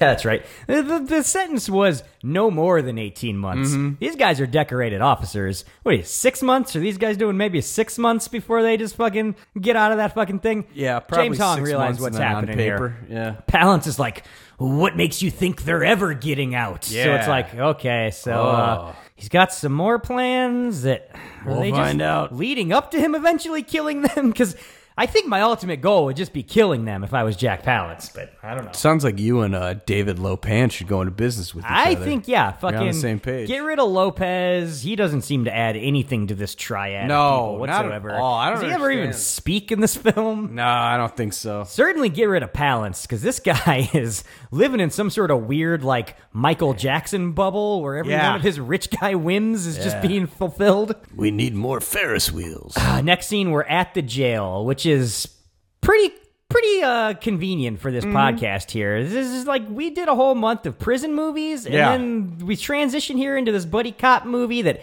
sort of becomes a prison movie here for like a good third of it. It's a smooth transition we're doing right here. We know how to talk about prison movies. We've been doing it for a while now. Right. This scene is also what spawned and gave Stallone the idea for Escape Plan 1 and 3. Oh wow, I love hearing that. Yeah. There's, not the second. there were some good ideas going on in here, but he thought maybe he could perfect them later. Yeah, maybe I could make like my own prison movie where I'm like me and some people are in prison, you know? So the gist of it is that they were supposed to be going to this minimum security prison, but some strings were pulled, some dirty money would change hands. They get transferred off that bus, taken to a maximum security prison, which is just like a gross, just like terrible prison, not a place you want to be to. Very interestingly enough, all of these scenes are like shot for shot shit that happens in Runaway Train.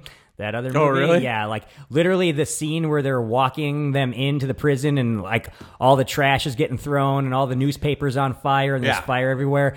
The scene where John P. Ryan is coming back to the prison after he's been ordered to take John Voight out of essentially the little individual welded cell he made for him is exactly the shot for shot. It's him walking down while the fire rains down from both sides. Like visually, this prison looks pretty much exactly like the prison Roberts and Voight have to break out of in that fucking movie. It's got to be the same He's doing place then. beat for beat. So like this segment of the movie, at least for sure, the prison shit is the fucking Russian guy. Okay. I can assure you, like all of this shit is fucking his, because he's just biting shit from Runaway Train. Just doing it over. Doing it fucking over. You didn't see that, but you'll watch this shit. So they're like, something's wrong here. This isn't the prison we're supposed to be at. Anyways, let's go take a shower. So we get a super gratuitous, great buns in the movie fucking shot where both Double these guys buns, where they're double bunning it, walking towards the showers.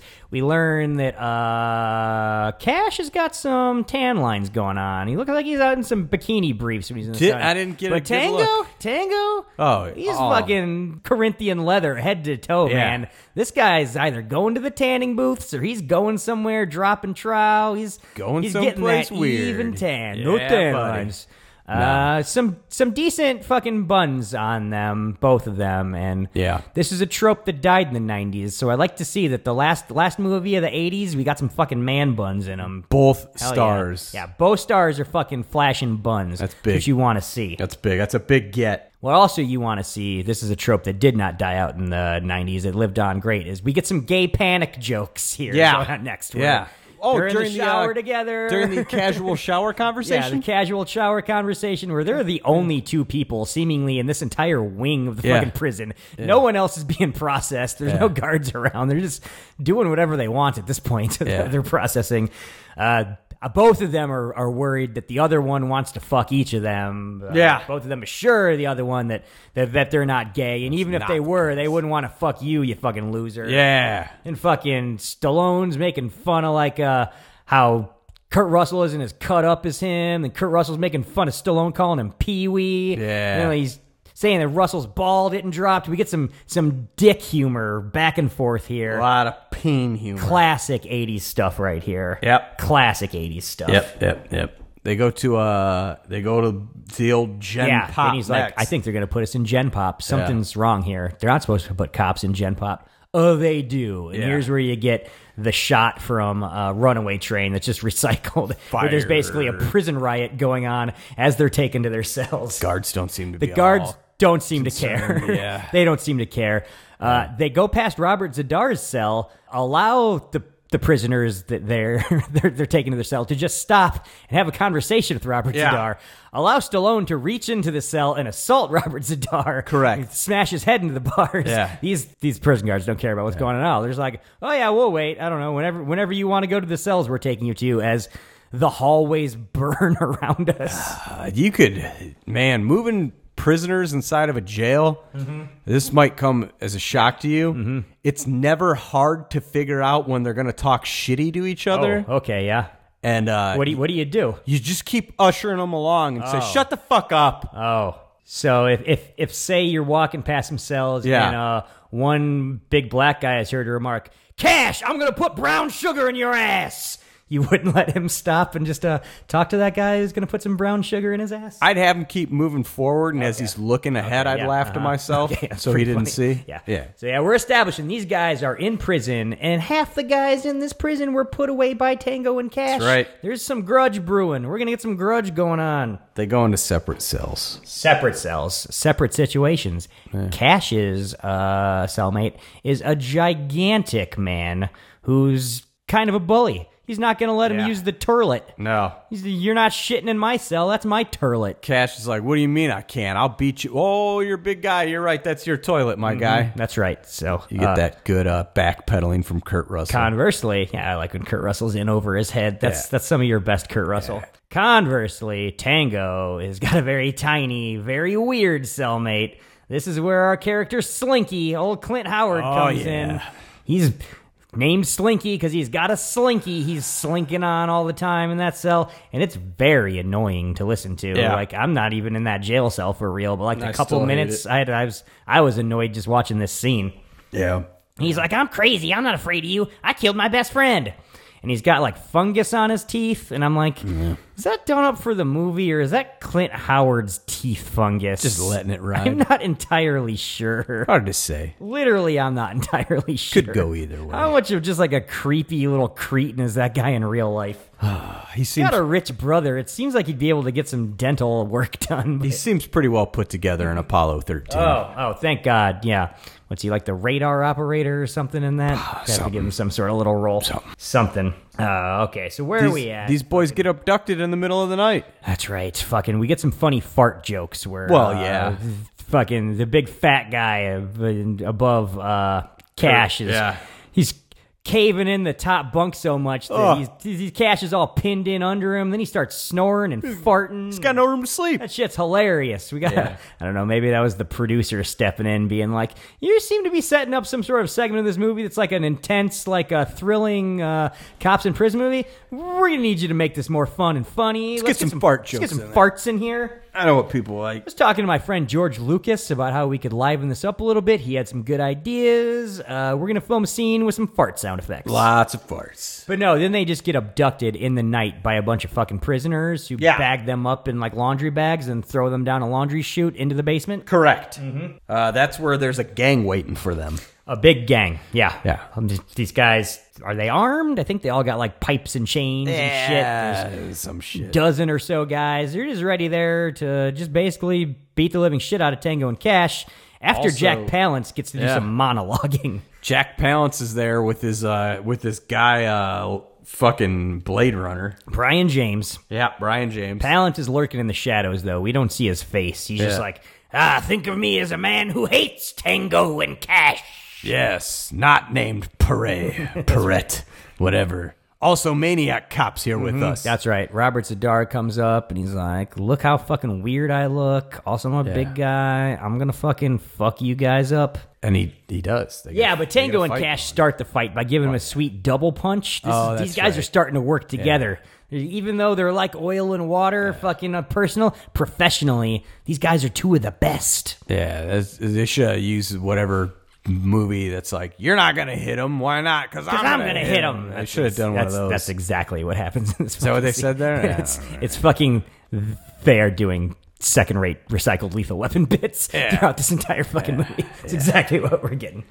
So there's a big brawl here. They're fighting off a bunch of guys. We get a couple minutes where they're like doing good, kicking some ass. Mm-hmm. Also, like in addition to his like slim down physique, Stallone's doing like more jump kicks and spin kicks in this than you he's ever agile. see him do Yeah. in anything else. Yeah. He's like showing off his Van Damme fucking agility. Like, I'm gonna cut this fucking dickhead Van Damme off fucking before he gets to be too big. He trained a little with Swayze. He was like, yeah, you know, you're pretty ripped, fella. How you do all those kicks? Possibly true, because I read that Swayze was originally the original Cash in this film. Oh. And he dropped out to do Roadhouse, and then they got Russell in as the replacement. So he might have been doing some spin kicks with Swayze. And if you notice, fucking the hair... Also, the name of my autobiography is Spin Kicks with Swayze. Right. The hair they gave Russell in this movie is just Patrick Swayze hair. Correct. And like they had to use a little bit too much gel to give him Patrick Swayze hair. Yeah. Because his hair just doesn't do it as naturally as Swayze's hair does No. it. So No. They just get some LA looks on this guy till he seems like he's Patrick Swayze. It's gonna work out. We used the whole bottle. Get a second. Get a second. Shit's not cheap. No. We're going $20 million over budget on this thing. God. It's mostly in LA looks. Majority of it. So the huge fight starts. They get the bad guys get the drop, and this is where they Eventually string they them up. dogpile him, yeah. This is where they String them up. They're wetting them and they're electrocuting them. Yeah. Just like they do to Riggs at the end of Lethal Weapon. Not We got some familiar. more Lethal Weapon shit going on here. Not familiar. They're both getting electrocuted with car batteries and whatnot. Weirdly enough, they start with Russell and then they go to Stallone. And like, I'd think this would be Stallone's time to shine. Yeah. But like, I think I liked Russell's like scream grunting when he was being electrocuted Yeah. a little bit more than Stallone's in this thing. Yeah. I'm thinking again too is like he just not going all four out with the guttural Stallone Yeah, shit he's because not- he's trying that hard to He not doesn't be wanna- Stallone in yeah, this movie. He's trying to separate himself. No, from fucking, you're getting shocked. I want to hear a fucking Rambo that. yell. Exactly. He knows that if he opens his mouth to do a yell or something, it's going to come out. There's no way around it. Weird Al made fun of it in a very specific way He in did. UHF He for a did. reason, okay? Oh, I bet UHF is half the reason Tango and Cash Oh, happens. man. Half the fucking reason why this next, like, 6 years of 90s Stallone career happens. Stop Where My Mom Will Shoot, Oscar, all these movies where he's trying not to be Rambo anymore. Are you all familiar with that Polish man that makes fun of people? That piece of shit, Al Yankovic. It really cut to the bone.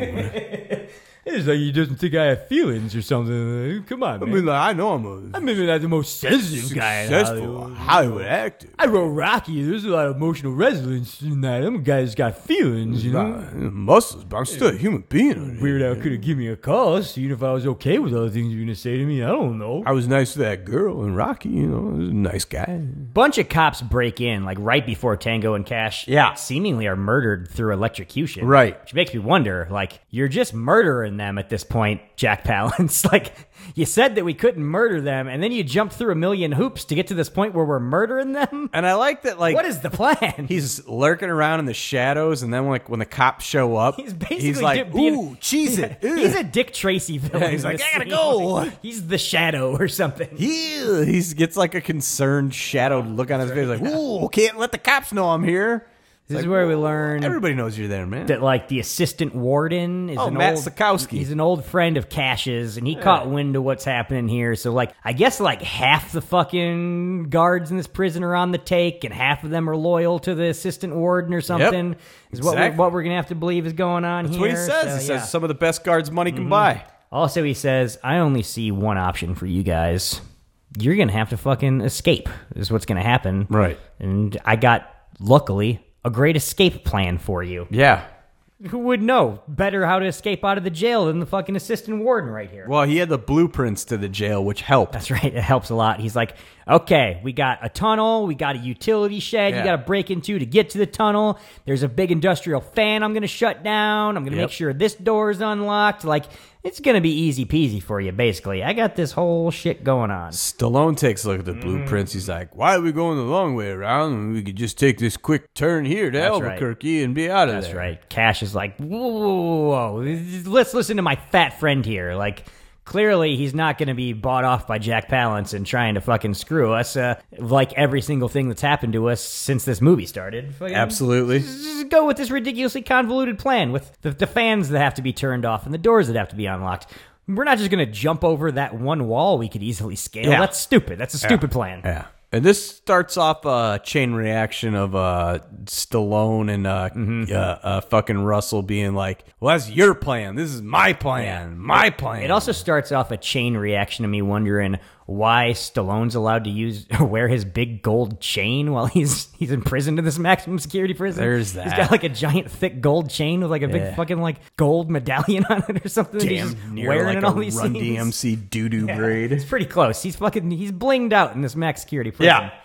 He definitely looks Italian. Yeah, but Tango's like, dude, fucking, I'm not going. You're on your own. Cash is Yeah. like, fine, I'm going to go, and I'm going to go in the middle of a thunderstorm when it's pouring down rain. It so looks it's more dramatic super that way. dramatic. Yeah. Which very, like, similarly in fucking Runaway Train, it's not a thunderstorm, but it's a wintertime movie, so like everything's very cold and snowy through that whole movie, and we get them freezing a lot when they're like trying to like get Nice. out of here. And Yeah. Eric Roberts doesn't have shoes, and he's getting frostbite. And Yeah, jail's a terrible place when it's cold. this director understands the elements, the man versus nature. Throw some of that into your movie. Yeah, that's how you get that humanity across.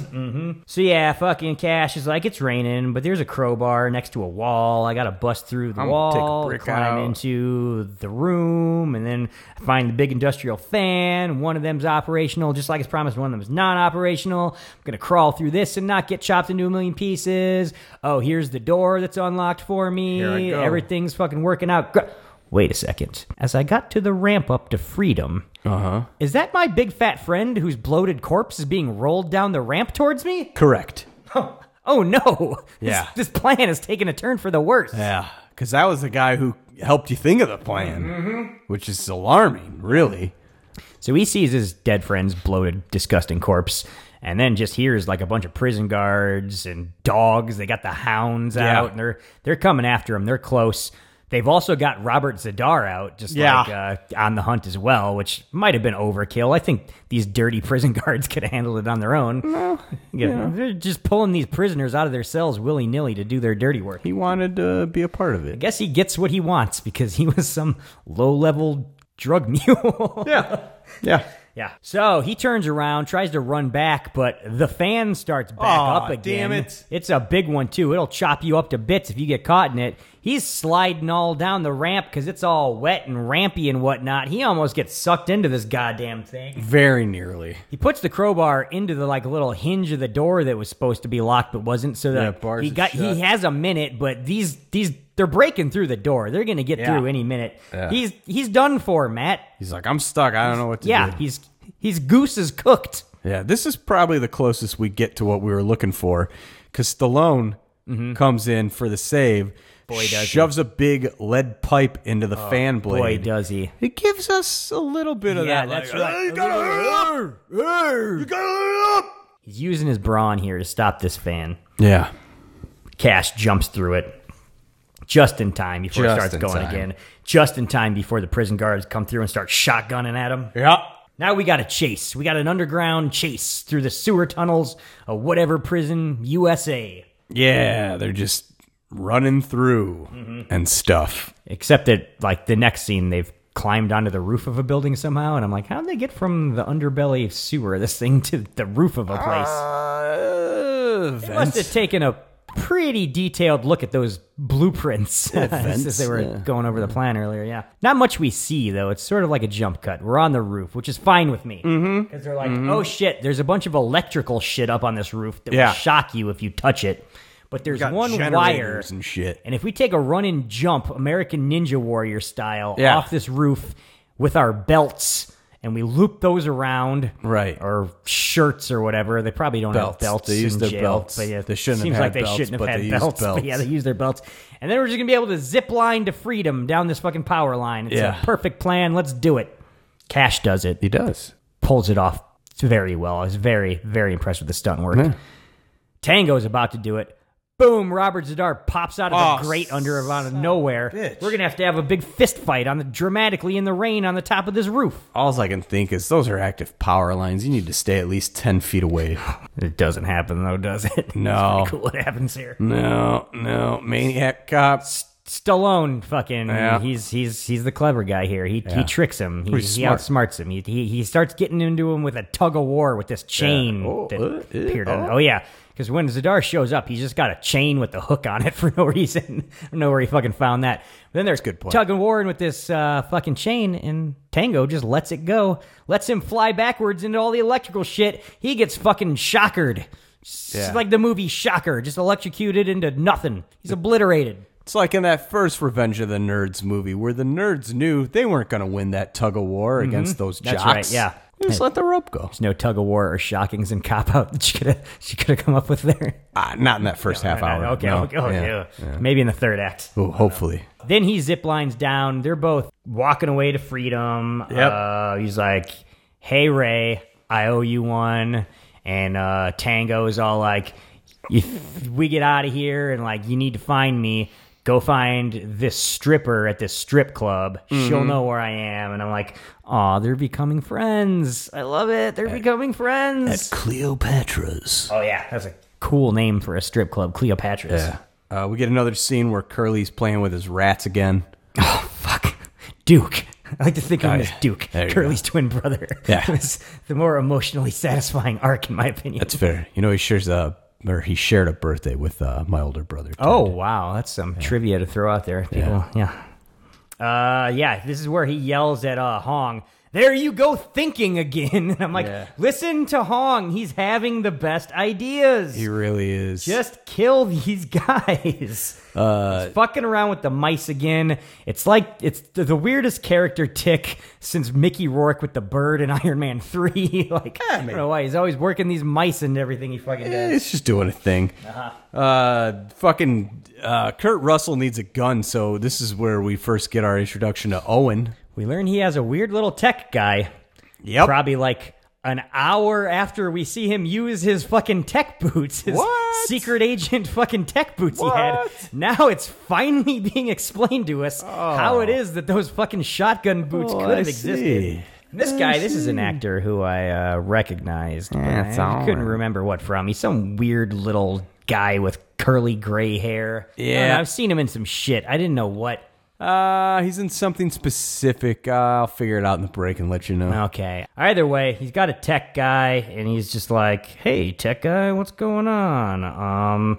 I think like, I don't know what gets established here. Does he just give him a change of clothes or something? Pretty much. I think he might have a change. I don't know if he gives him a change of clothes. Either way, tech guy is also here's guns, bro. Hilariously built a stuffed dog that has a shotgun in its head for some reason. And I'm like, do all of his inventions just involve putting a shotgun in something that shouldn't have a shotgun in it? Pretty much. Yeah. The stuffed dog thing explodes. Pretty much it backfires. It's very embarrassing. It's also very funny. It's like, oh, he's like the dad from Gremlins. None of his inventions work right. I love that show. Mm-hmm. Meanwhile, Tango's shaking down the FBI guy, fucking this is the guy who was on the stand, just like the guy that fucking arrested them and like they had the planted gun and everything. And he's like, who fucking and he's like, it was Brian James. He paid me to do it, but now they want me dead. You gotta help me, man. Oh, Weiler. That's the cop's name. Weiler. So then, like, he's just like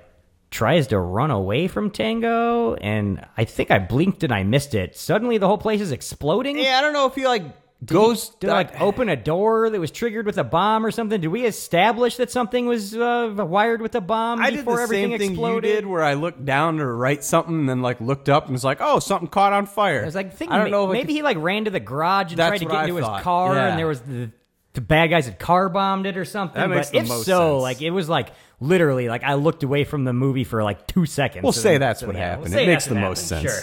Yeah. So luckily Tango does not die in the explosion, or that would change the way the rest of this movie goes. While Tango's questioning old Weiler, Cash goes to visit our friend Sister Act. That's right, in his little recording studio. Yeah. And he's hilariously tiny and nerdy, and he's like, oh, fucking sorry I fucking framed you for murder, but also when the bad guys were setting it up, I got a recording of the whole convo that could probably, clear your fucking name. You might want that. Yeah, that might come in handy later in the movie. Then we get a quick scene where Tango is just showering in a mechanic's garage, and I'm like, where's this mechanic's garage come from? Yeah. We haven't established he has any friends who are mechanics. Nah. Why is he showering in there? Yeah. They have a shower? He's just in there.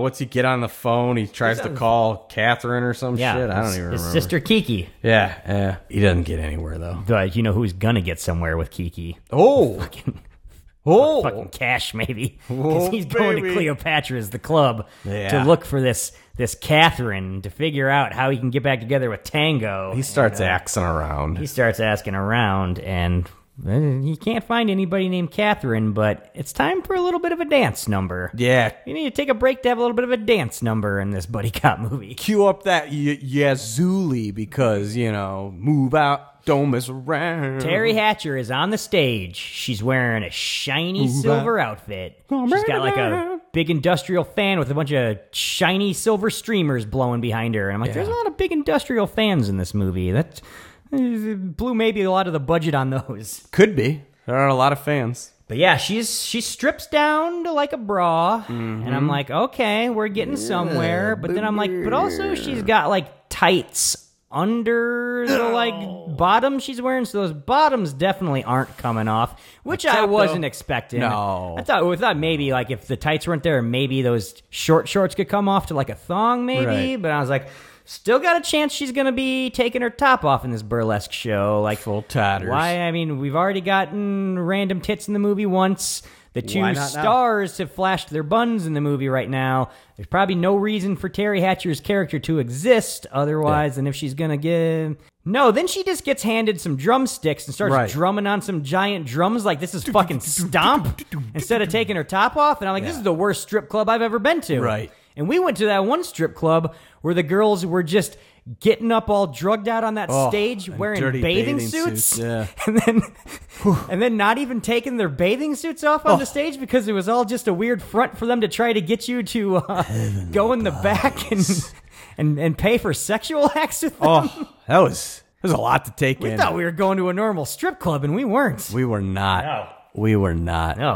We had to get out of there after waiting 20 or so minutes so your younger brother could get that one weird hand job. But then we had to leave. When they made you put a T-shirt on underneath your sleeveless NWO shirt, Yeah, I was like, right. oh, this is clearly the right going to be place. a classy fucking joint we're going into right now. The way those girls acted made me think you never needed to put anything on under that. Yeah, I sleeveless think he was NWO shirt. kind of making me jump through hoops like I a think so. Jack Palance does to a James Hong. just to see what you were about. The police are here.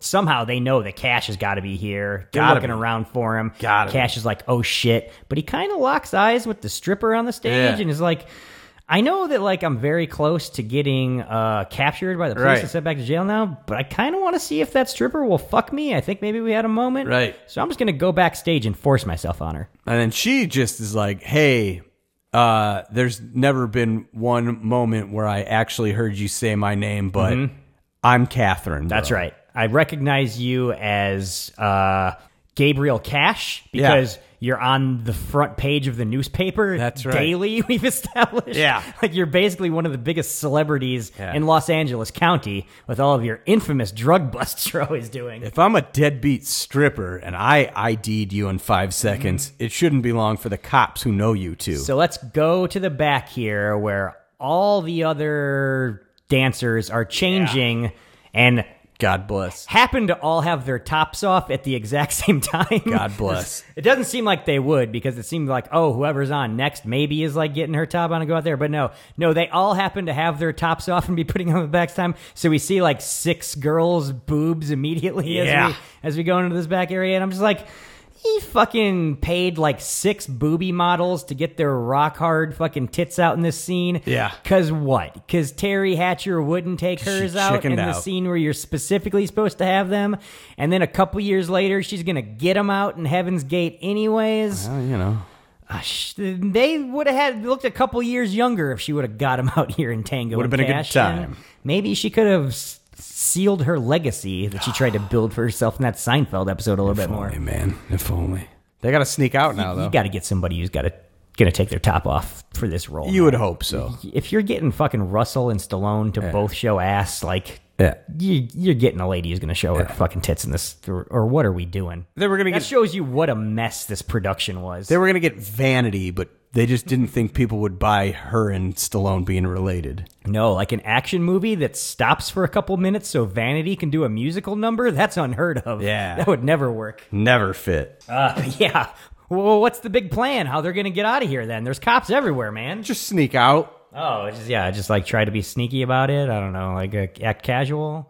Maybe costumes. Oh, costumes sounds better to me. That sounds You're like right. a much juicier plan. There's this weird bedazzled Elvis, and Kurt Russell's like, "Hey, Elvis, what size are you?" That's right. And Because it's- Kurt Russell's going to dress up as the motorcycle man with a motorcycle helmet, and he'll get out of there without the cops seeing his face. So Motorcycle Man walks out the back door, got the helmet on, starts making the move towards the bike. Cops are like, "Hey, Motorcycle Man." Motorcycle Man takes the helmet off and is like, Motorcycle Whoa Man. Oh, shit. It's fucking Terry Hatcher under the fucking helmet. They bait and switched us. So it's like, whoa, was she going to ride around to the front and pick up Kurt Russell? Nope.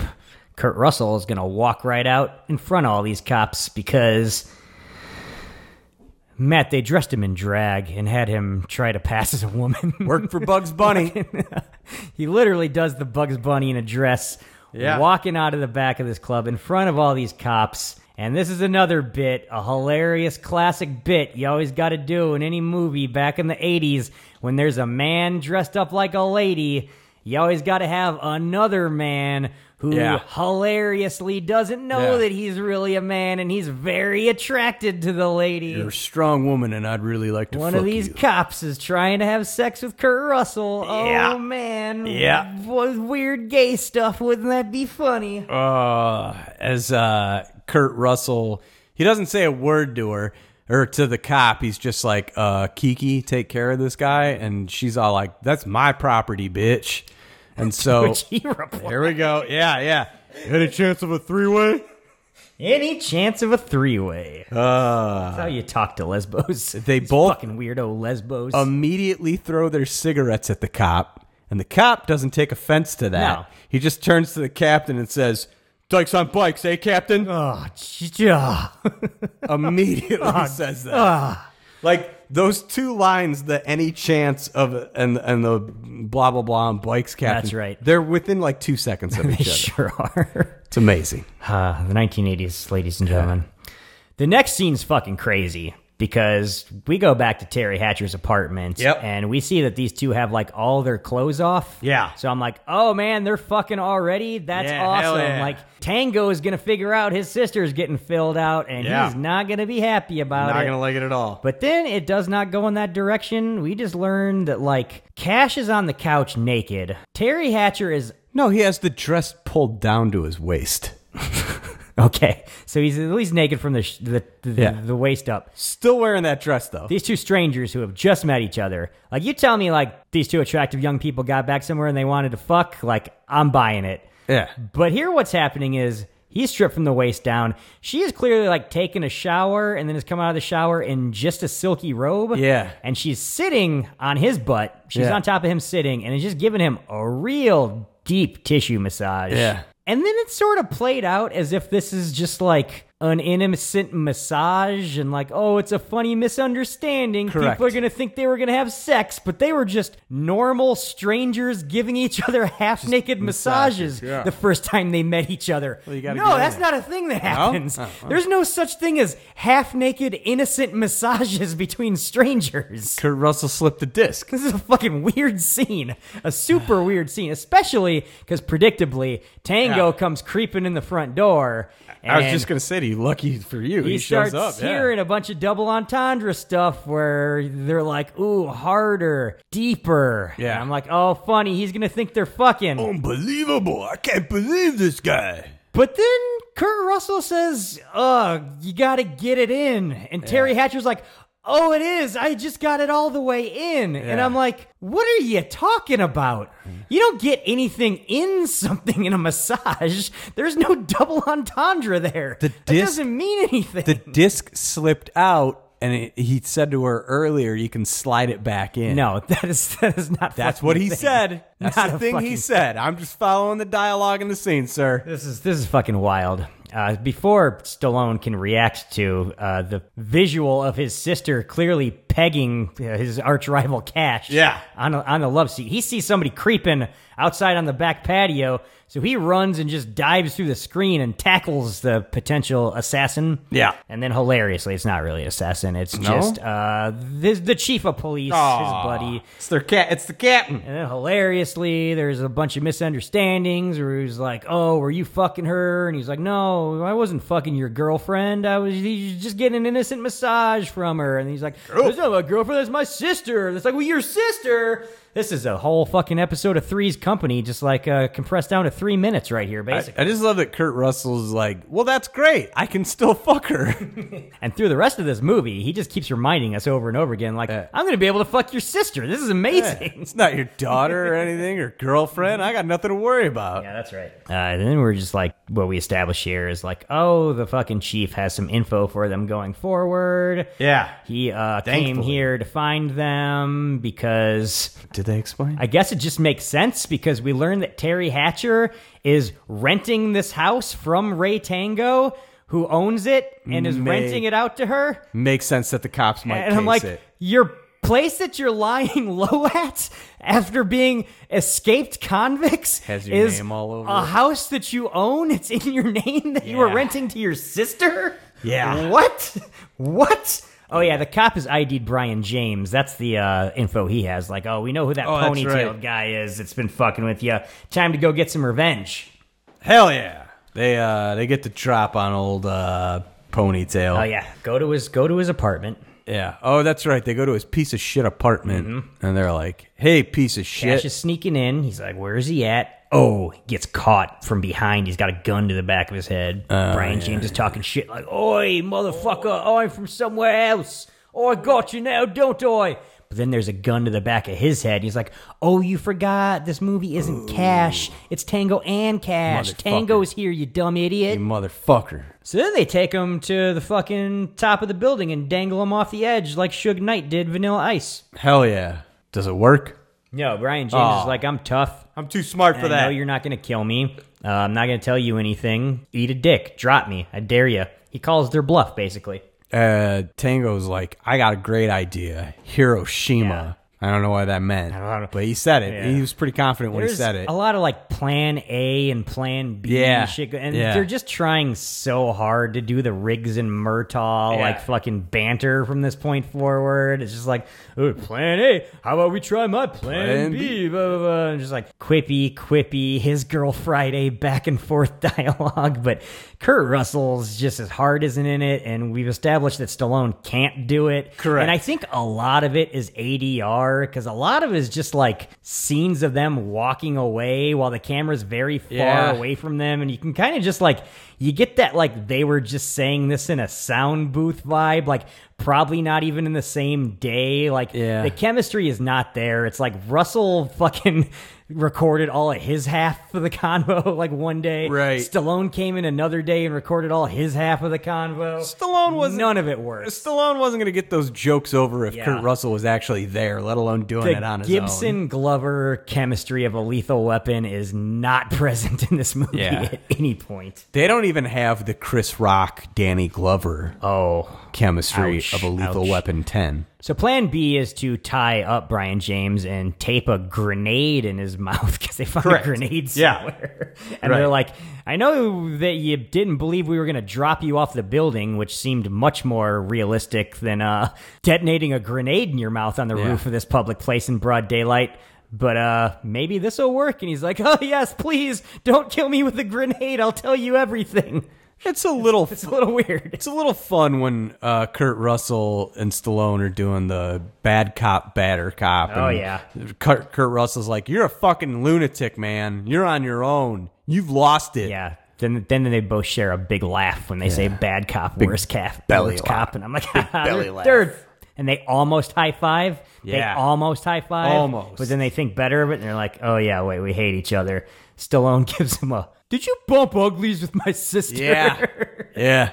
Like, what are you talking about? You walked in on them. They clearly, the deed was not done. And then Russell's like, I was so drunk, I can't remember. And I'm like, you weren't drunk? What are you talking about? Yeah. This is the part where I thought it was all like fucking 80 yard too. And I'm just like, none of this dialogue like syncs up back to the scene that was shot. It all seems like it was recorded afterwards. Like, none this of is a the weird dialogue. scene that's not making any sense to me. We forgot to bring up how Kurt Russell tries to get Fubar over like 8 times in that prison scene. Yeah, they Forgot try all to get about that. Fubar over, and they build it up to where it's like, "What's Fubar? What's Fubar mean?" Can't tell you. To like the big moment where we're gonna learn finally what Fubar means. It's gonna be hilarious. I guess people didn't know what Fubar stood for back in the 80s. Yeah. Apparently not. One more meeting with the tech guy before we get to our big finale. It's Owen. It's me, Owen. This is apparently like this has got to be all Purple Rain director shit going from this point forward, where they told him to do a new ending to the movie. 'Cause Right. this didn't seem like a movie that was going to be introducing a super vehicle out of nowhere. Well, until this next scene where randomly a super vehicle gets introduced out of nowhere. Oh yeah, that's where your 20 million over budget came in. They're like, get that fucking Silverado brand new for 17 million and put 3 million worth of extra Turn shit on it. into an A-team van. Yeah. So yeah, the movie's about to get a whole lot more fun. Russell calls it an RV from hell. And they're like, oh, this thing's tricked out. We're going to be able to assault the villain's lair with this thing. And they get in the fucking the front seat, and Russell's driving. They're getting ready to pull out. And Stallone says to him, Owen's not family, is he?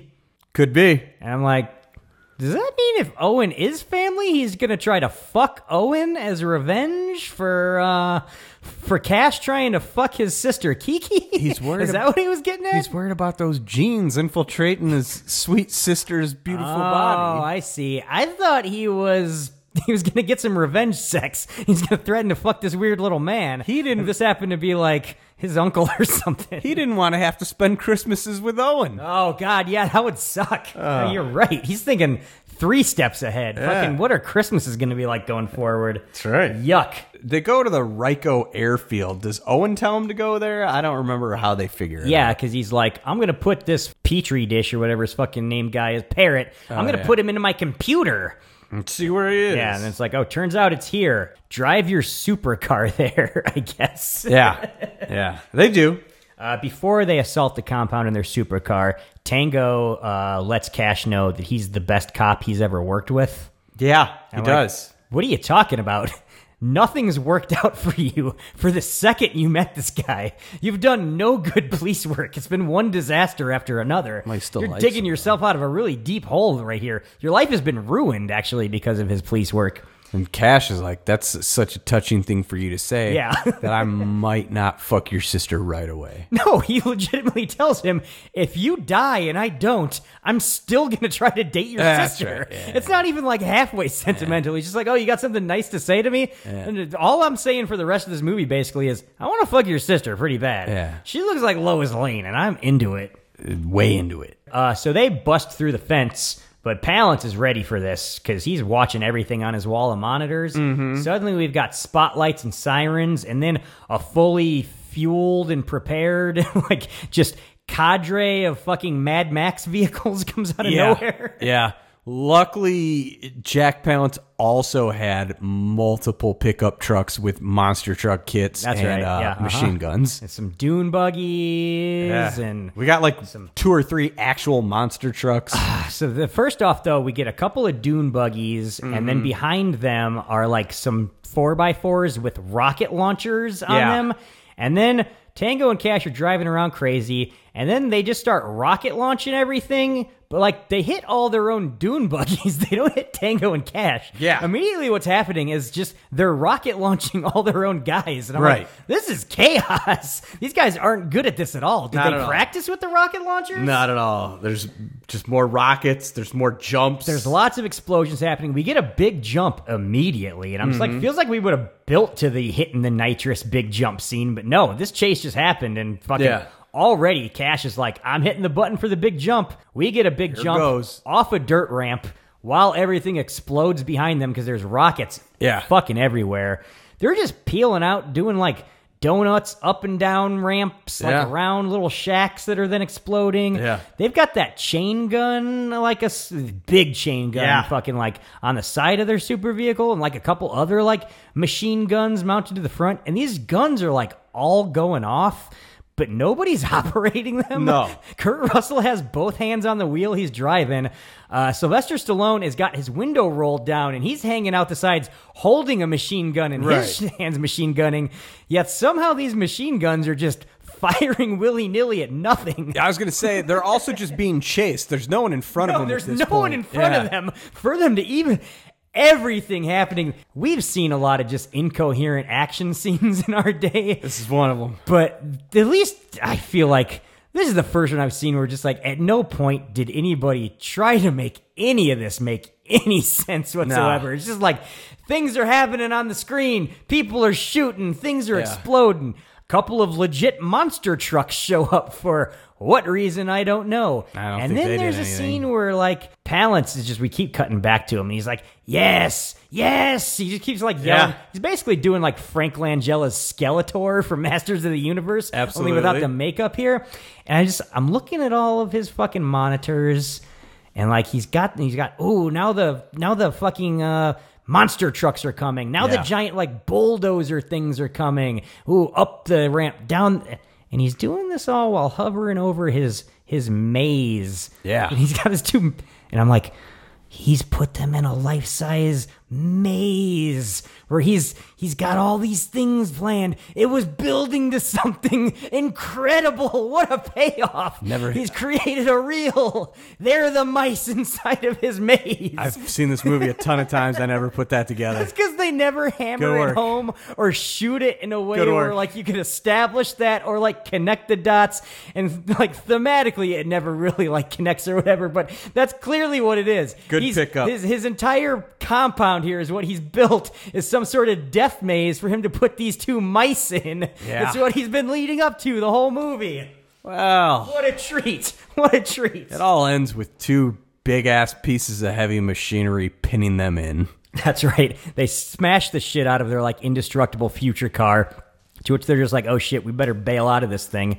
They fucking bail out of it, jump onto the two gigantic industrial bulldozer type things that smash them into and just take those over. So now they've got the big industrial bulldozers. And I'm like, this fucking supercar came out of nowhere. There was never any indication that they would need a supercar at any point in this movie. And then it just showed up. And then they just debuted it like it was going to be the craziest thing ever. Yeah. And then they used the supercar, and everything it was supposed to do, it just immediately failed at and got destroyed instantly. And now it's not even factoring into the real ending of this movie. Now they're out of the supercar. Correct. Fucking wild.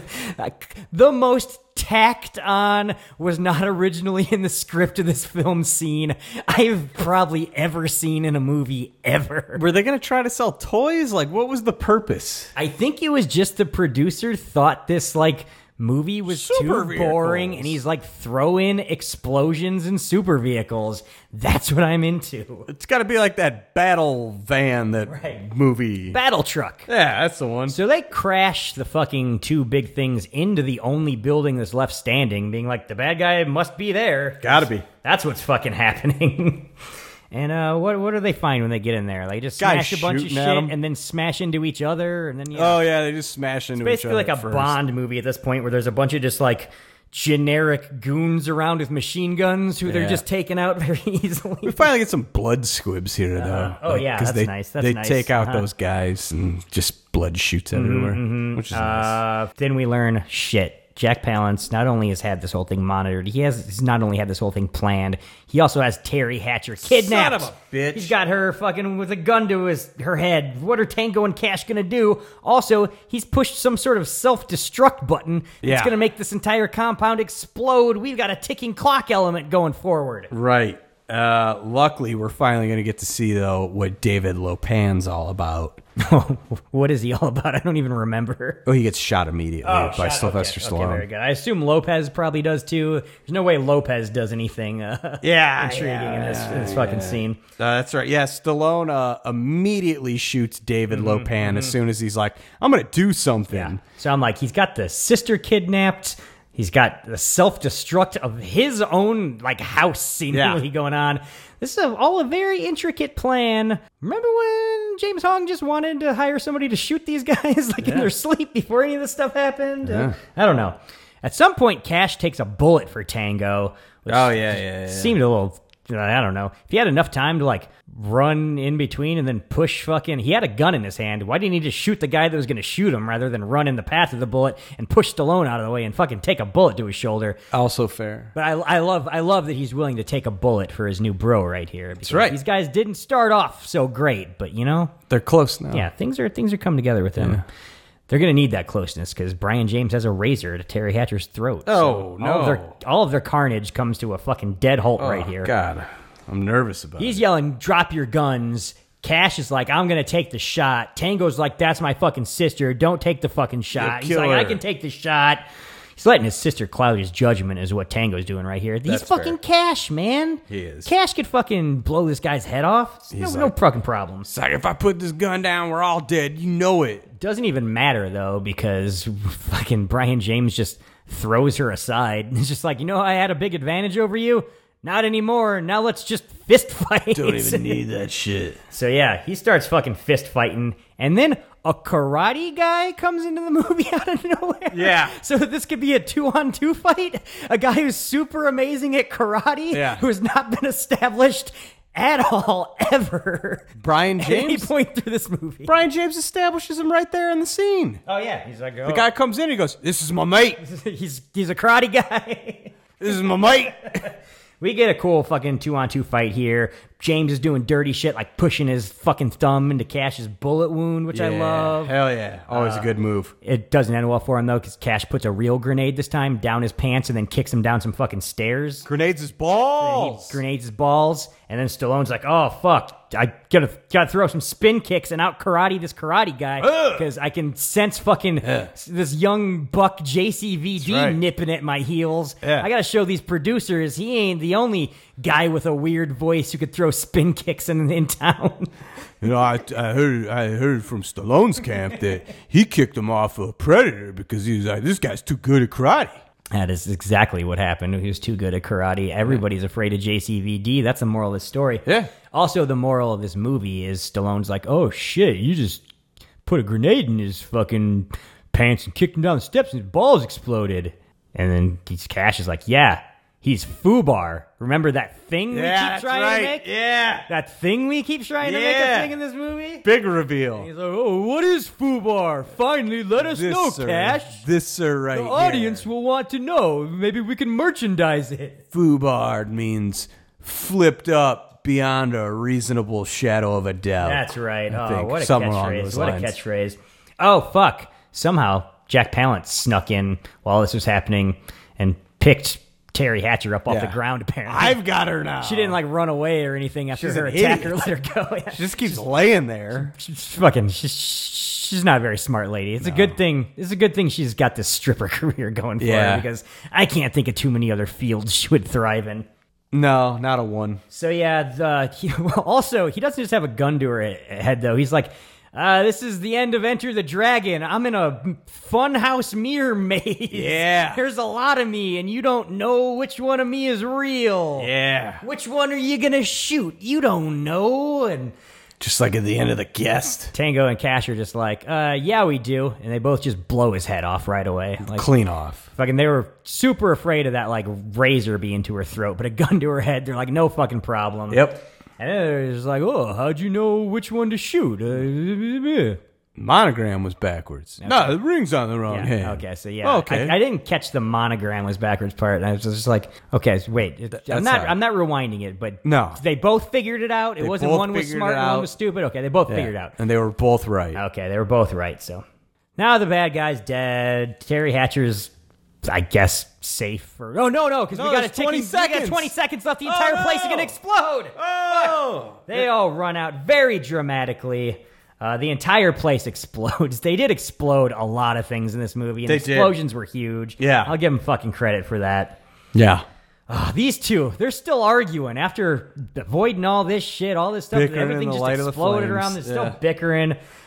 But They finally high five, man. Yeah! The movie ends with a freeze frame on a high five. Yeah, this best movie way to knows end what a it's fucking doing. movie. This entire movie you learned was building up to one high five. It wasn't a buddy movie until they There high was that one time earlier where they almost high fived and thought better of it. They were like, we're not buddies yet. Now they're fucking buddies. We've got a Signified. friendship, and then like after the freeze frame, a pretty fucking lame metal song plays over the end credits. Yeah, I it's really pretty like good. that too. I was Yeah. just like, this is also a thing that sort of goes away in the grunge era. Yeah. A few more years of it and going into the 90s. but Well. it's nice to hear it in the last movie of the 1980s. You get a fucking cheesy ass metal song over the end credits. We all know Point Break wasn't above it. Hell no.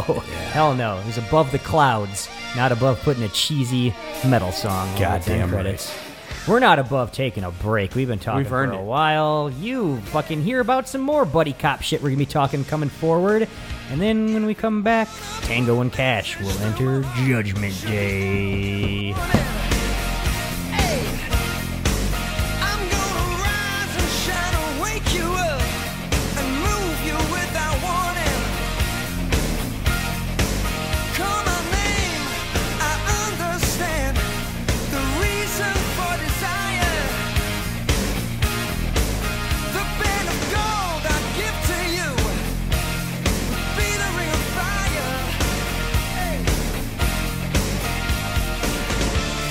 Something in your kiss that lasts forever.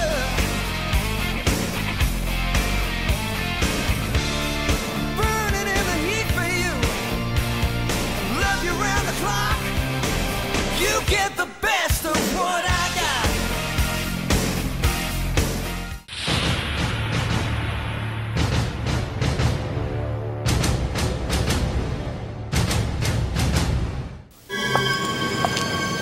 In a city gripped by fear, a serial killer creates a reign of terror where no woman is safe.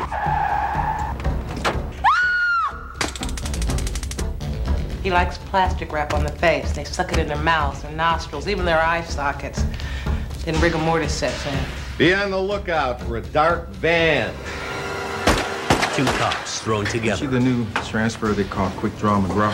And you're Dirty Harry, right? with a mission to bring him down. Real good. I know what she thinks, what she feels, what she does.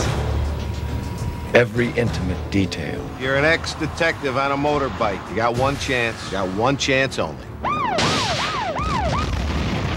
This guy's got heavy artillery. His videos are being distributed worldwide by crime syndicate porn channels. Bet I can whip mine out faster than you can. What do you want from me, pal? I'm gonna teach you humility. We have a common interest. Like what? He's sick, he wants to die. And I'm gonna help him.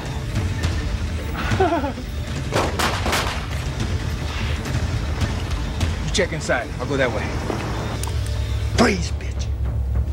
You son of a bitch. You don't go through channels. You don't go through procedure. Take the shot! You took the shot! He has a silent partner somewhere in your department. Got it. Son of a bitch! You bastard! How could you let them give me this on the air? Julie! Yes! Piece of shit. I want you to pick up our video stalker friend, fold up his operation, and ship the whole pile down to Mexico. Got it. He's on me like a pit bull. He's almost as crazy as I am. Fuck you.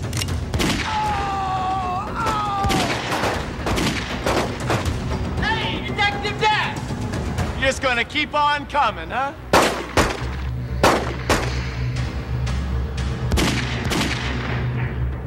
Fred Williamson. Cynthia Rothrock. Robert Forster. It's full moon out there. Yeah, well, it makes for better night vision.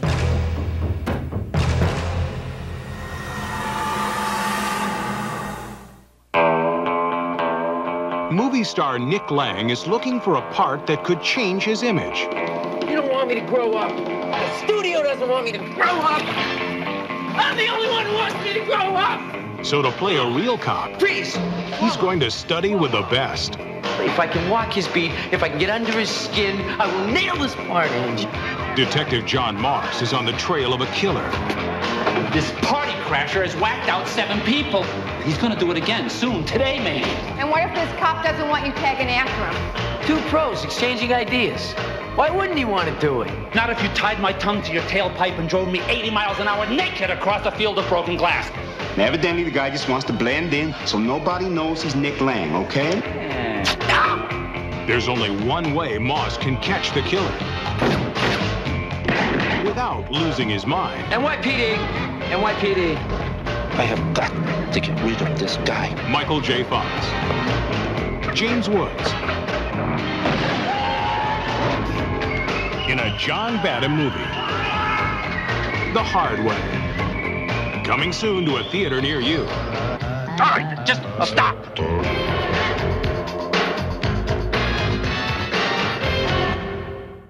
Hey, we're back. Well, baby, I'll blow. It's a shame that it's not spring breakout anymore, so we can't have the party horns going. It really, I thought, added a... Should we just make this an all-time party horn podcast, maybe? I mean, I don't mind it. I think it works great for getting us jacked up and getting us through these segments, man. You are right. We do usually feel better when we get... Oh, hell yeah, man. Hell yeah. Fucking, this is the end of the pod. This is the last segment we always do here. You made it. You know what it is. You know it. You love it. It's fucking Judgment Day. It's... We go out to the internet to see what you, the people, have to say about the film that we've been watching. We don't really care about you or what you think. We just want to make fun of you. Yeah, we really just try to find the weirdest people. And right. Read off things they said. It's we have this whole pretense here thing, like we're actually paying attention to it. When I was it's just an excuse to read crazy shit crazy people are saying. It's poking fun. I don't know if you've caught on. Right. No. In all seriousness, there's some people whose work we respect. 1 Ninja Star reviews. Fair. I get a couple of 5 Ninja Star reviews. Generally, there's some really good points that get made. You know, you take it all this shit seriously because we're going to be giving our final thoughts and our Ninja Star rating, which is official. Mm-hmm. It's the correct opinion about this movie once we lay it down. These get mailed off to the Smithsonian after every one. They've asked us to stop doing that, by the way. Fuck them. Okay, let's get into it here. I've got until they fully kill the mail system. 1 Ninja Star review from an IMDb user named GoatUs69, maybe Goat US 69, greatest of all time, the United States, then 69. I don't know. Yeah, good 7 years before the bicentennial. Could be, yeah. So what GoatUs has to say is. I thought this was one of the worst movies I have ever seen. Oh. With the very stupid, witty remarks that they do to all this action that is never needed, they're really and to bad. Stuff that would never happen, and what you would endure. That was all one sentence. For example, when Kurt went home and the Chinese assassin tried to kill him, I think I is very doubtful that he would go through that and then finish it off with a witty remark. Well. And also, where Sylvester shoots the tank filled with drugs and licked it. That's stupid. That could have been anything. For example, anthrax. And then he finishes it off with another stupid, witty remark. Anyone want to get high? No, he was serious, though. These are great examples of why I hated this movie, and I hope others will agree with me on this. 1 Ninja Star from GoatUs69. I see. This... A person, you know, I believe them when they talk. They seemed like a legitimate reaction to Tango and Cash. Okay. This next IMDb user, Whirling Wonder, gave it another 1 Ninja Star review. But I'm thinking this guy's coming into this movie with an agenda. I'm not sure he even gave it a fair kind of like a Stallone did here. coming into this. Exactly. Coming into Tango and Cash with an agenda. Whirling Wonder says, hilarious. A sweatpant fantasy by 2 inimitable retards acting within an unparalleled series of deranged scenes. A film that would have served far better in a fictional novel. Focused to tell the story of the bedtime delusions of an overdosing drug addict. What? Plunged within the depths of an unending state of paranoid dementation.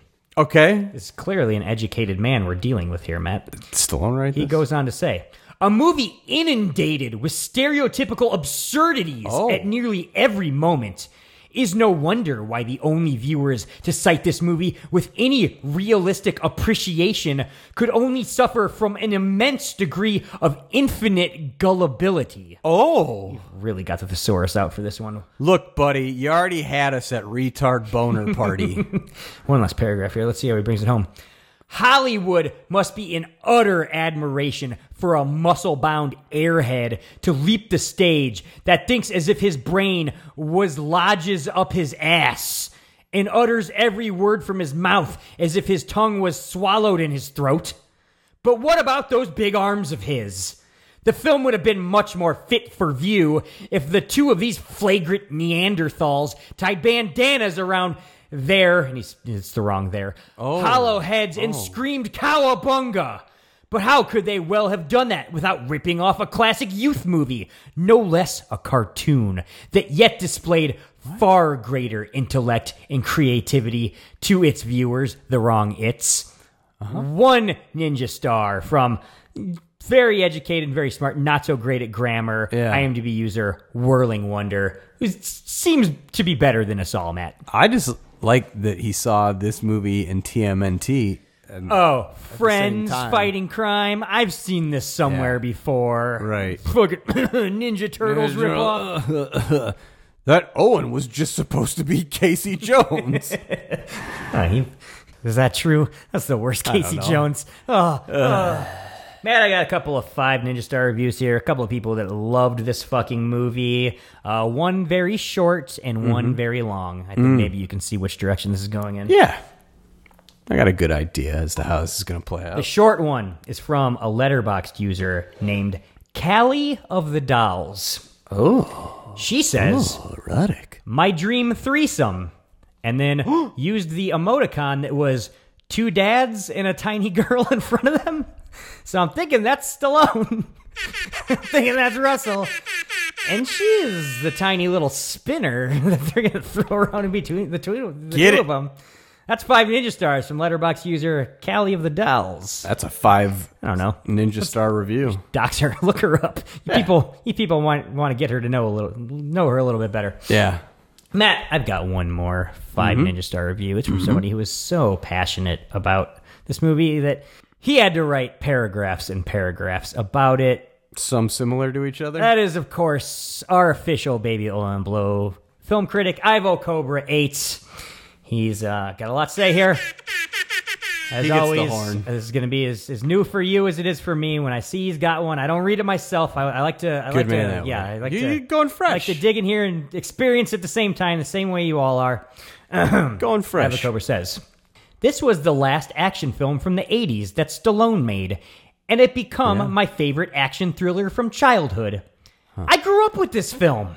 Okay. Tango and Cash is 1989 underrated action classic film. So far, so good. The amalgamation of Sylvester Stallone's sheer magnetism and Kurt Russell's commanding stage presence has yielded a sonnet, the likes of which all films aspire to be. Fuck yeah! Stallone portrays Raymond Ray Tango, a highly decorated narcotics detective from Beverly Hills, who penchant for the stock market has granted him not only the finer things in life, but also a means to express his sophisticated nature and aspirations of financial independence.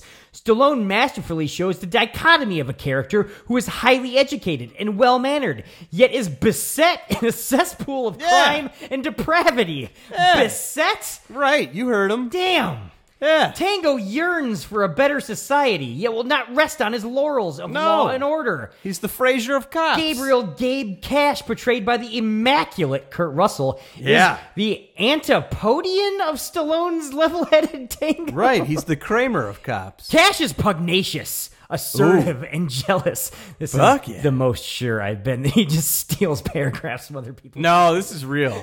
Yet his diligence to enforce law and order at all costs define his tortured soul. Ooh. Although this crass inner-city detective has a disheveled appearance and tough exterior, he is simply trying to hide his true feelings and desires for true love in an otherwise barbaric society. Yeah. He's reading a lot into this movie that I don't know that I saw. I feel it. I was thinking thinking it the whole time. All in all, this film is the crowning achievement of Stallone and Russell and the Hollywood film industry. True. It is a cut of history when master artisans, the like of Russell and Stallone, are brought together at their peak, with visionaries leading them to produce what is their destiny. Oh. This next sentence is all one paragraph. Sure. FUBAR! It is my best. It is my favorite best action film and the second Stallone best film, along with Cobra from the 80s. I love the action sequences, the prison sequences. I love Robert Zadar as the Jaw in the film. He's the face. Ooh, that's some rare bad research out of Ivo Cobra here. Hate to call him up, but in the film he is more memorable for me. Matt Cordell as Maniac from the 80s. Got to agree there. That is why I love the films from the 80s and 90s more than I do now. Tango and Cash is a 1989 American buddy cop action comedy film that was mainly directed by Andrei Konchalovsky. Although Albert Magnoli took over in the later stages of filming. It stars Sylvester Stallone, Kurt Russell, Jack Palance, and Terry Hatcher. The film was released in the United States on December 22nd, 1989. Okay. The film describes the struggle of Raymond Tango and Gabriel Cash, two rival LAPD narcotics detectives. I don't follow. Oh, Jesus. Who are forced to work together after the criminal mastermind Eve Parrott frames both of them for murder. Sure he does. Two cops are framed and must clear their names. This is the only film directed from Andrei Konchalovsky that stayed in my memories from him. Oh. Check out Runaway Train, Ivo Cobra. Yeah. The director for me is unknown. Sorry. Sylvester Stallone did great job portraying his character, L.A. cop Raymond Tango. Kurt Russell was awesome as L.A. cop Gabriel Cash. Awesome. Terry Hatcher as Catherine Kiki Tango was excellent as Ray's sister. Excellent. Yes, she was his sister, not his mistress, girlfriend, or his wife. She was his sister, which I love in this movie. Right? Jack Palance's crime boss, Eve Parrott, was excellent villain. Brian James's Rat Queen was amazingly tough guy villain. One of the best. It seems like his vocabulary is broken down from what it was doing in those two paragraphs earlier. I was not quite following that ether's starting to hit. The most awesome to me was Robert Zadar as the Jaw. He was terrific in this film. The Jaw. I love this film to death. I love it. It is my favorite film, and I love it to death. 5 ninja stars from Ivo Cobra A2. There's a lot of enthusiasm coming into this one. A lot of enthusiasm. Yeah. The Jaw. Matt, I know you have a lot of enthusiasm from your childhood memories of Tango and Cash coming into this. How did it hold up to those lofty, high standards I'm sure you were holding it to? I've seen this movie a lot through the years. I watched it as a kid. Wow, not me. And I saw it recently. I'd say within 15 years, maybe. Recent enough. I don't know. Okay. It's hard to say. That's recent when you start getting into your late 30s. Probably I think, 20s or whatever. This movie, it's not without its issues. Runtime doesn't hurt it. It's got explosions. It's got two people I really love in it. It's got boobies in it. So it checks a lot of boxes. It does check a lot of boxes. There's a lot of bad dialogue in it, though. Man, the first and second act move along, I would say. Yeah. I don't really have many pacing issues with this film. No. It keeps moving. I don't know what towards, but it moves. Supercar Showdown. Yeah, there's a Mad Max Supercar Showdown. lot of weird hodgepodge mess in it, but I still don't hate it. It ends before you even realize it. And, man, I can't go lower than 3 ninja stars. I'm a softie for this 3 ninja stars means you're definitely a softie for Tango and Cash. Yeah. I think there's some nostalgia color in this decision right here. I just always liked it. Still do. I fucking, I got to echo most of everything you say about Tango and Cash. There's nothing you said was wrong. Yeah. I think to put it succinctly as I can right now, Tango and Cash is a movie that doesn't do anything well. Correct. But everything it's doing poorly is things that I like. Correct. So I'm still kind of entertained when I'm watching it, even though it fails on almost every level. Yeah. That's why I'm just going a baby dick under you. I gave it 2.5 ninja stars. That's fair. I think we're both landing in fair territory here. Why didn't they ever do a sequel? These two ever do anything else together? Well, I think probably because the entire process of making it was such an unmitigated disaster. Yeah. But they made money, and that's what matters. It did make some money, and that is what matters. And I don't know. Yeah, it's a shame they never got back on the same page. 89 was like in the heyday of the sequels, man. Oh, like, absolutely. You know, unless you're talking City, about man. movies now. Sequel City. Well, you know. Talking about them movies now. They never got back on the same page, but two people who are on the same page is me and you. Fuck my yeah. man, my buddy, my friend. That's right. We've got a whole month ahead of us talking about other buddies and friends. So, you know, why can't we be friends? A treatise on the Buddy Cop movie is what we're doing. Next week, we got a banger. We got a weird one. This week, we're like two of the biggest stars in Hollywood. Yeah. Next week, let's take it back a little bit. Okay. Maybe let's see what's going on in the B movie area. With Jerry Seinfeld? I love that one. No. Not B-E-E. Just, Jerry just B. Seinfeld. Just the consonant B. Oh. It's occurred to me we haven't talked about Cynthia Rothrock yet. Rothrock. B-movie, hatchet-faced karate lady, the fucking legend. We need to get her... We need to weigh in on her in Baby and Blow. We need to weigh in on her in Fred Williamson teaming up in a super weird, what feels like it's the early 80s, but actually came out in 1997. That's so late. Buddy Cop movie. It's called Night Vision. You can watch it on Amazon Prime for Let 'em free. know. Let 'em or know. maybe Tubi TV, or maybe both. I think it might be both. Find it. Wherever you go to watch your trash, those are two of my favorite spots. Find 1997's Night Vision. Meet us back, because there's plenty to talk about this one. We're going to have a good old time. You're damn right, because it's Baby Oil and Blow, and you remember, motherfucker, don't show up here with a girlfriend No. next week. Stay single. It's a long road when you're on your own, and it hurts when they tear your dreams apart.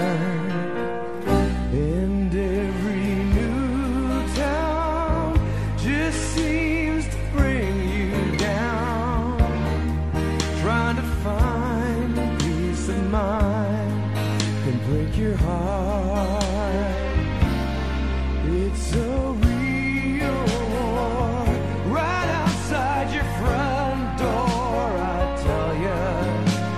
Out where they'll kill ya, you could use a friend.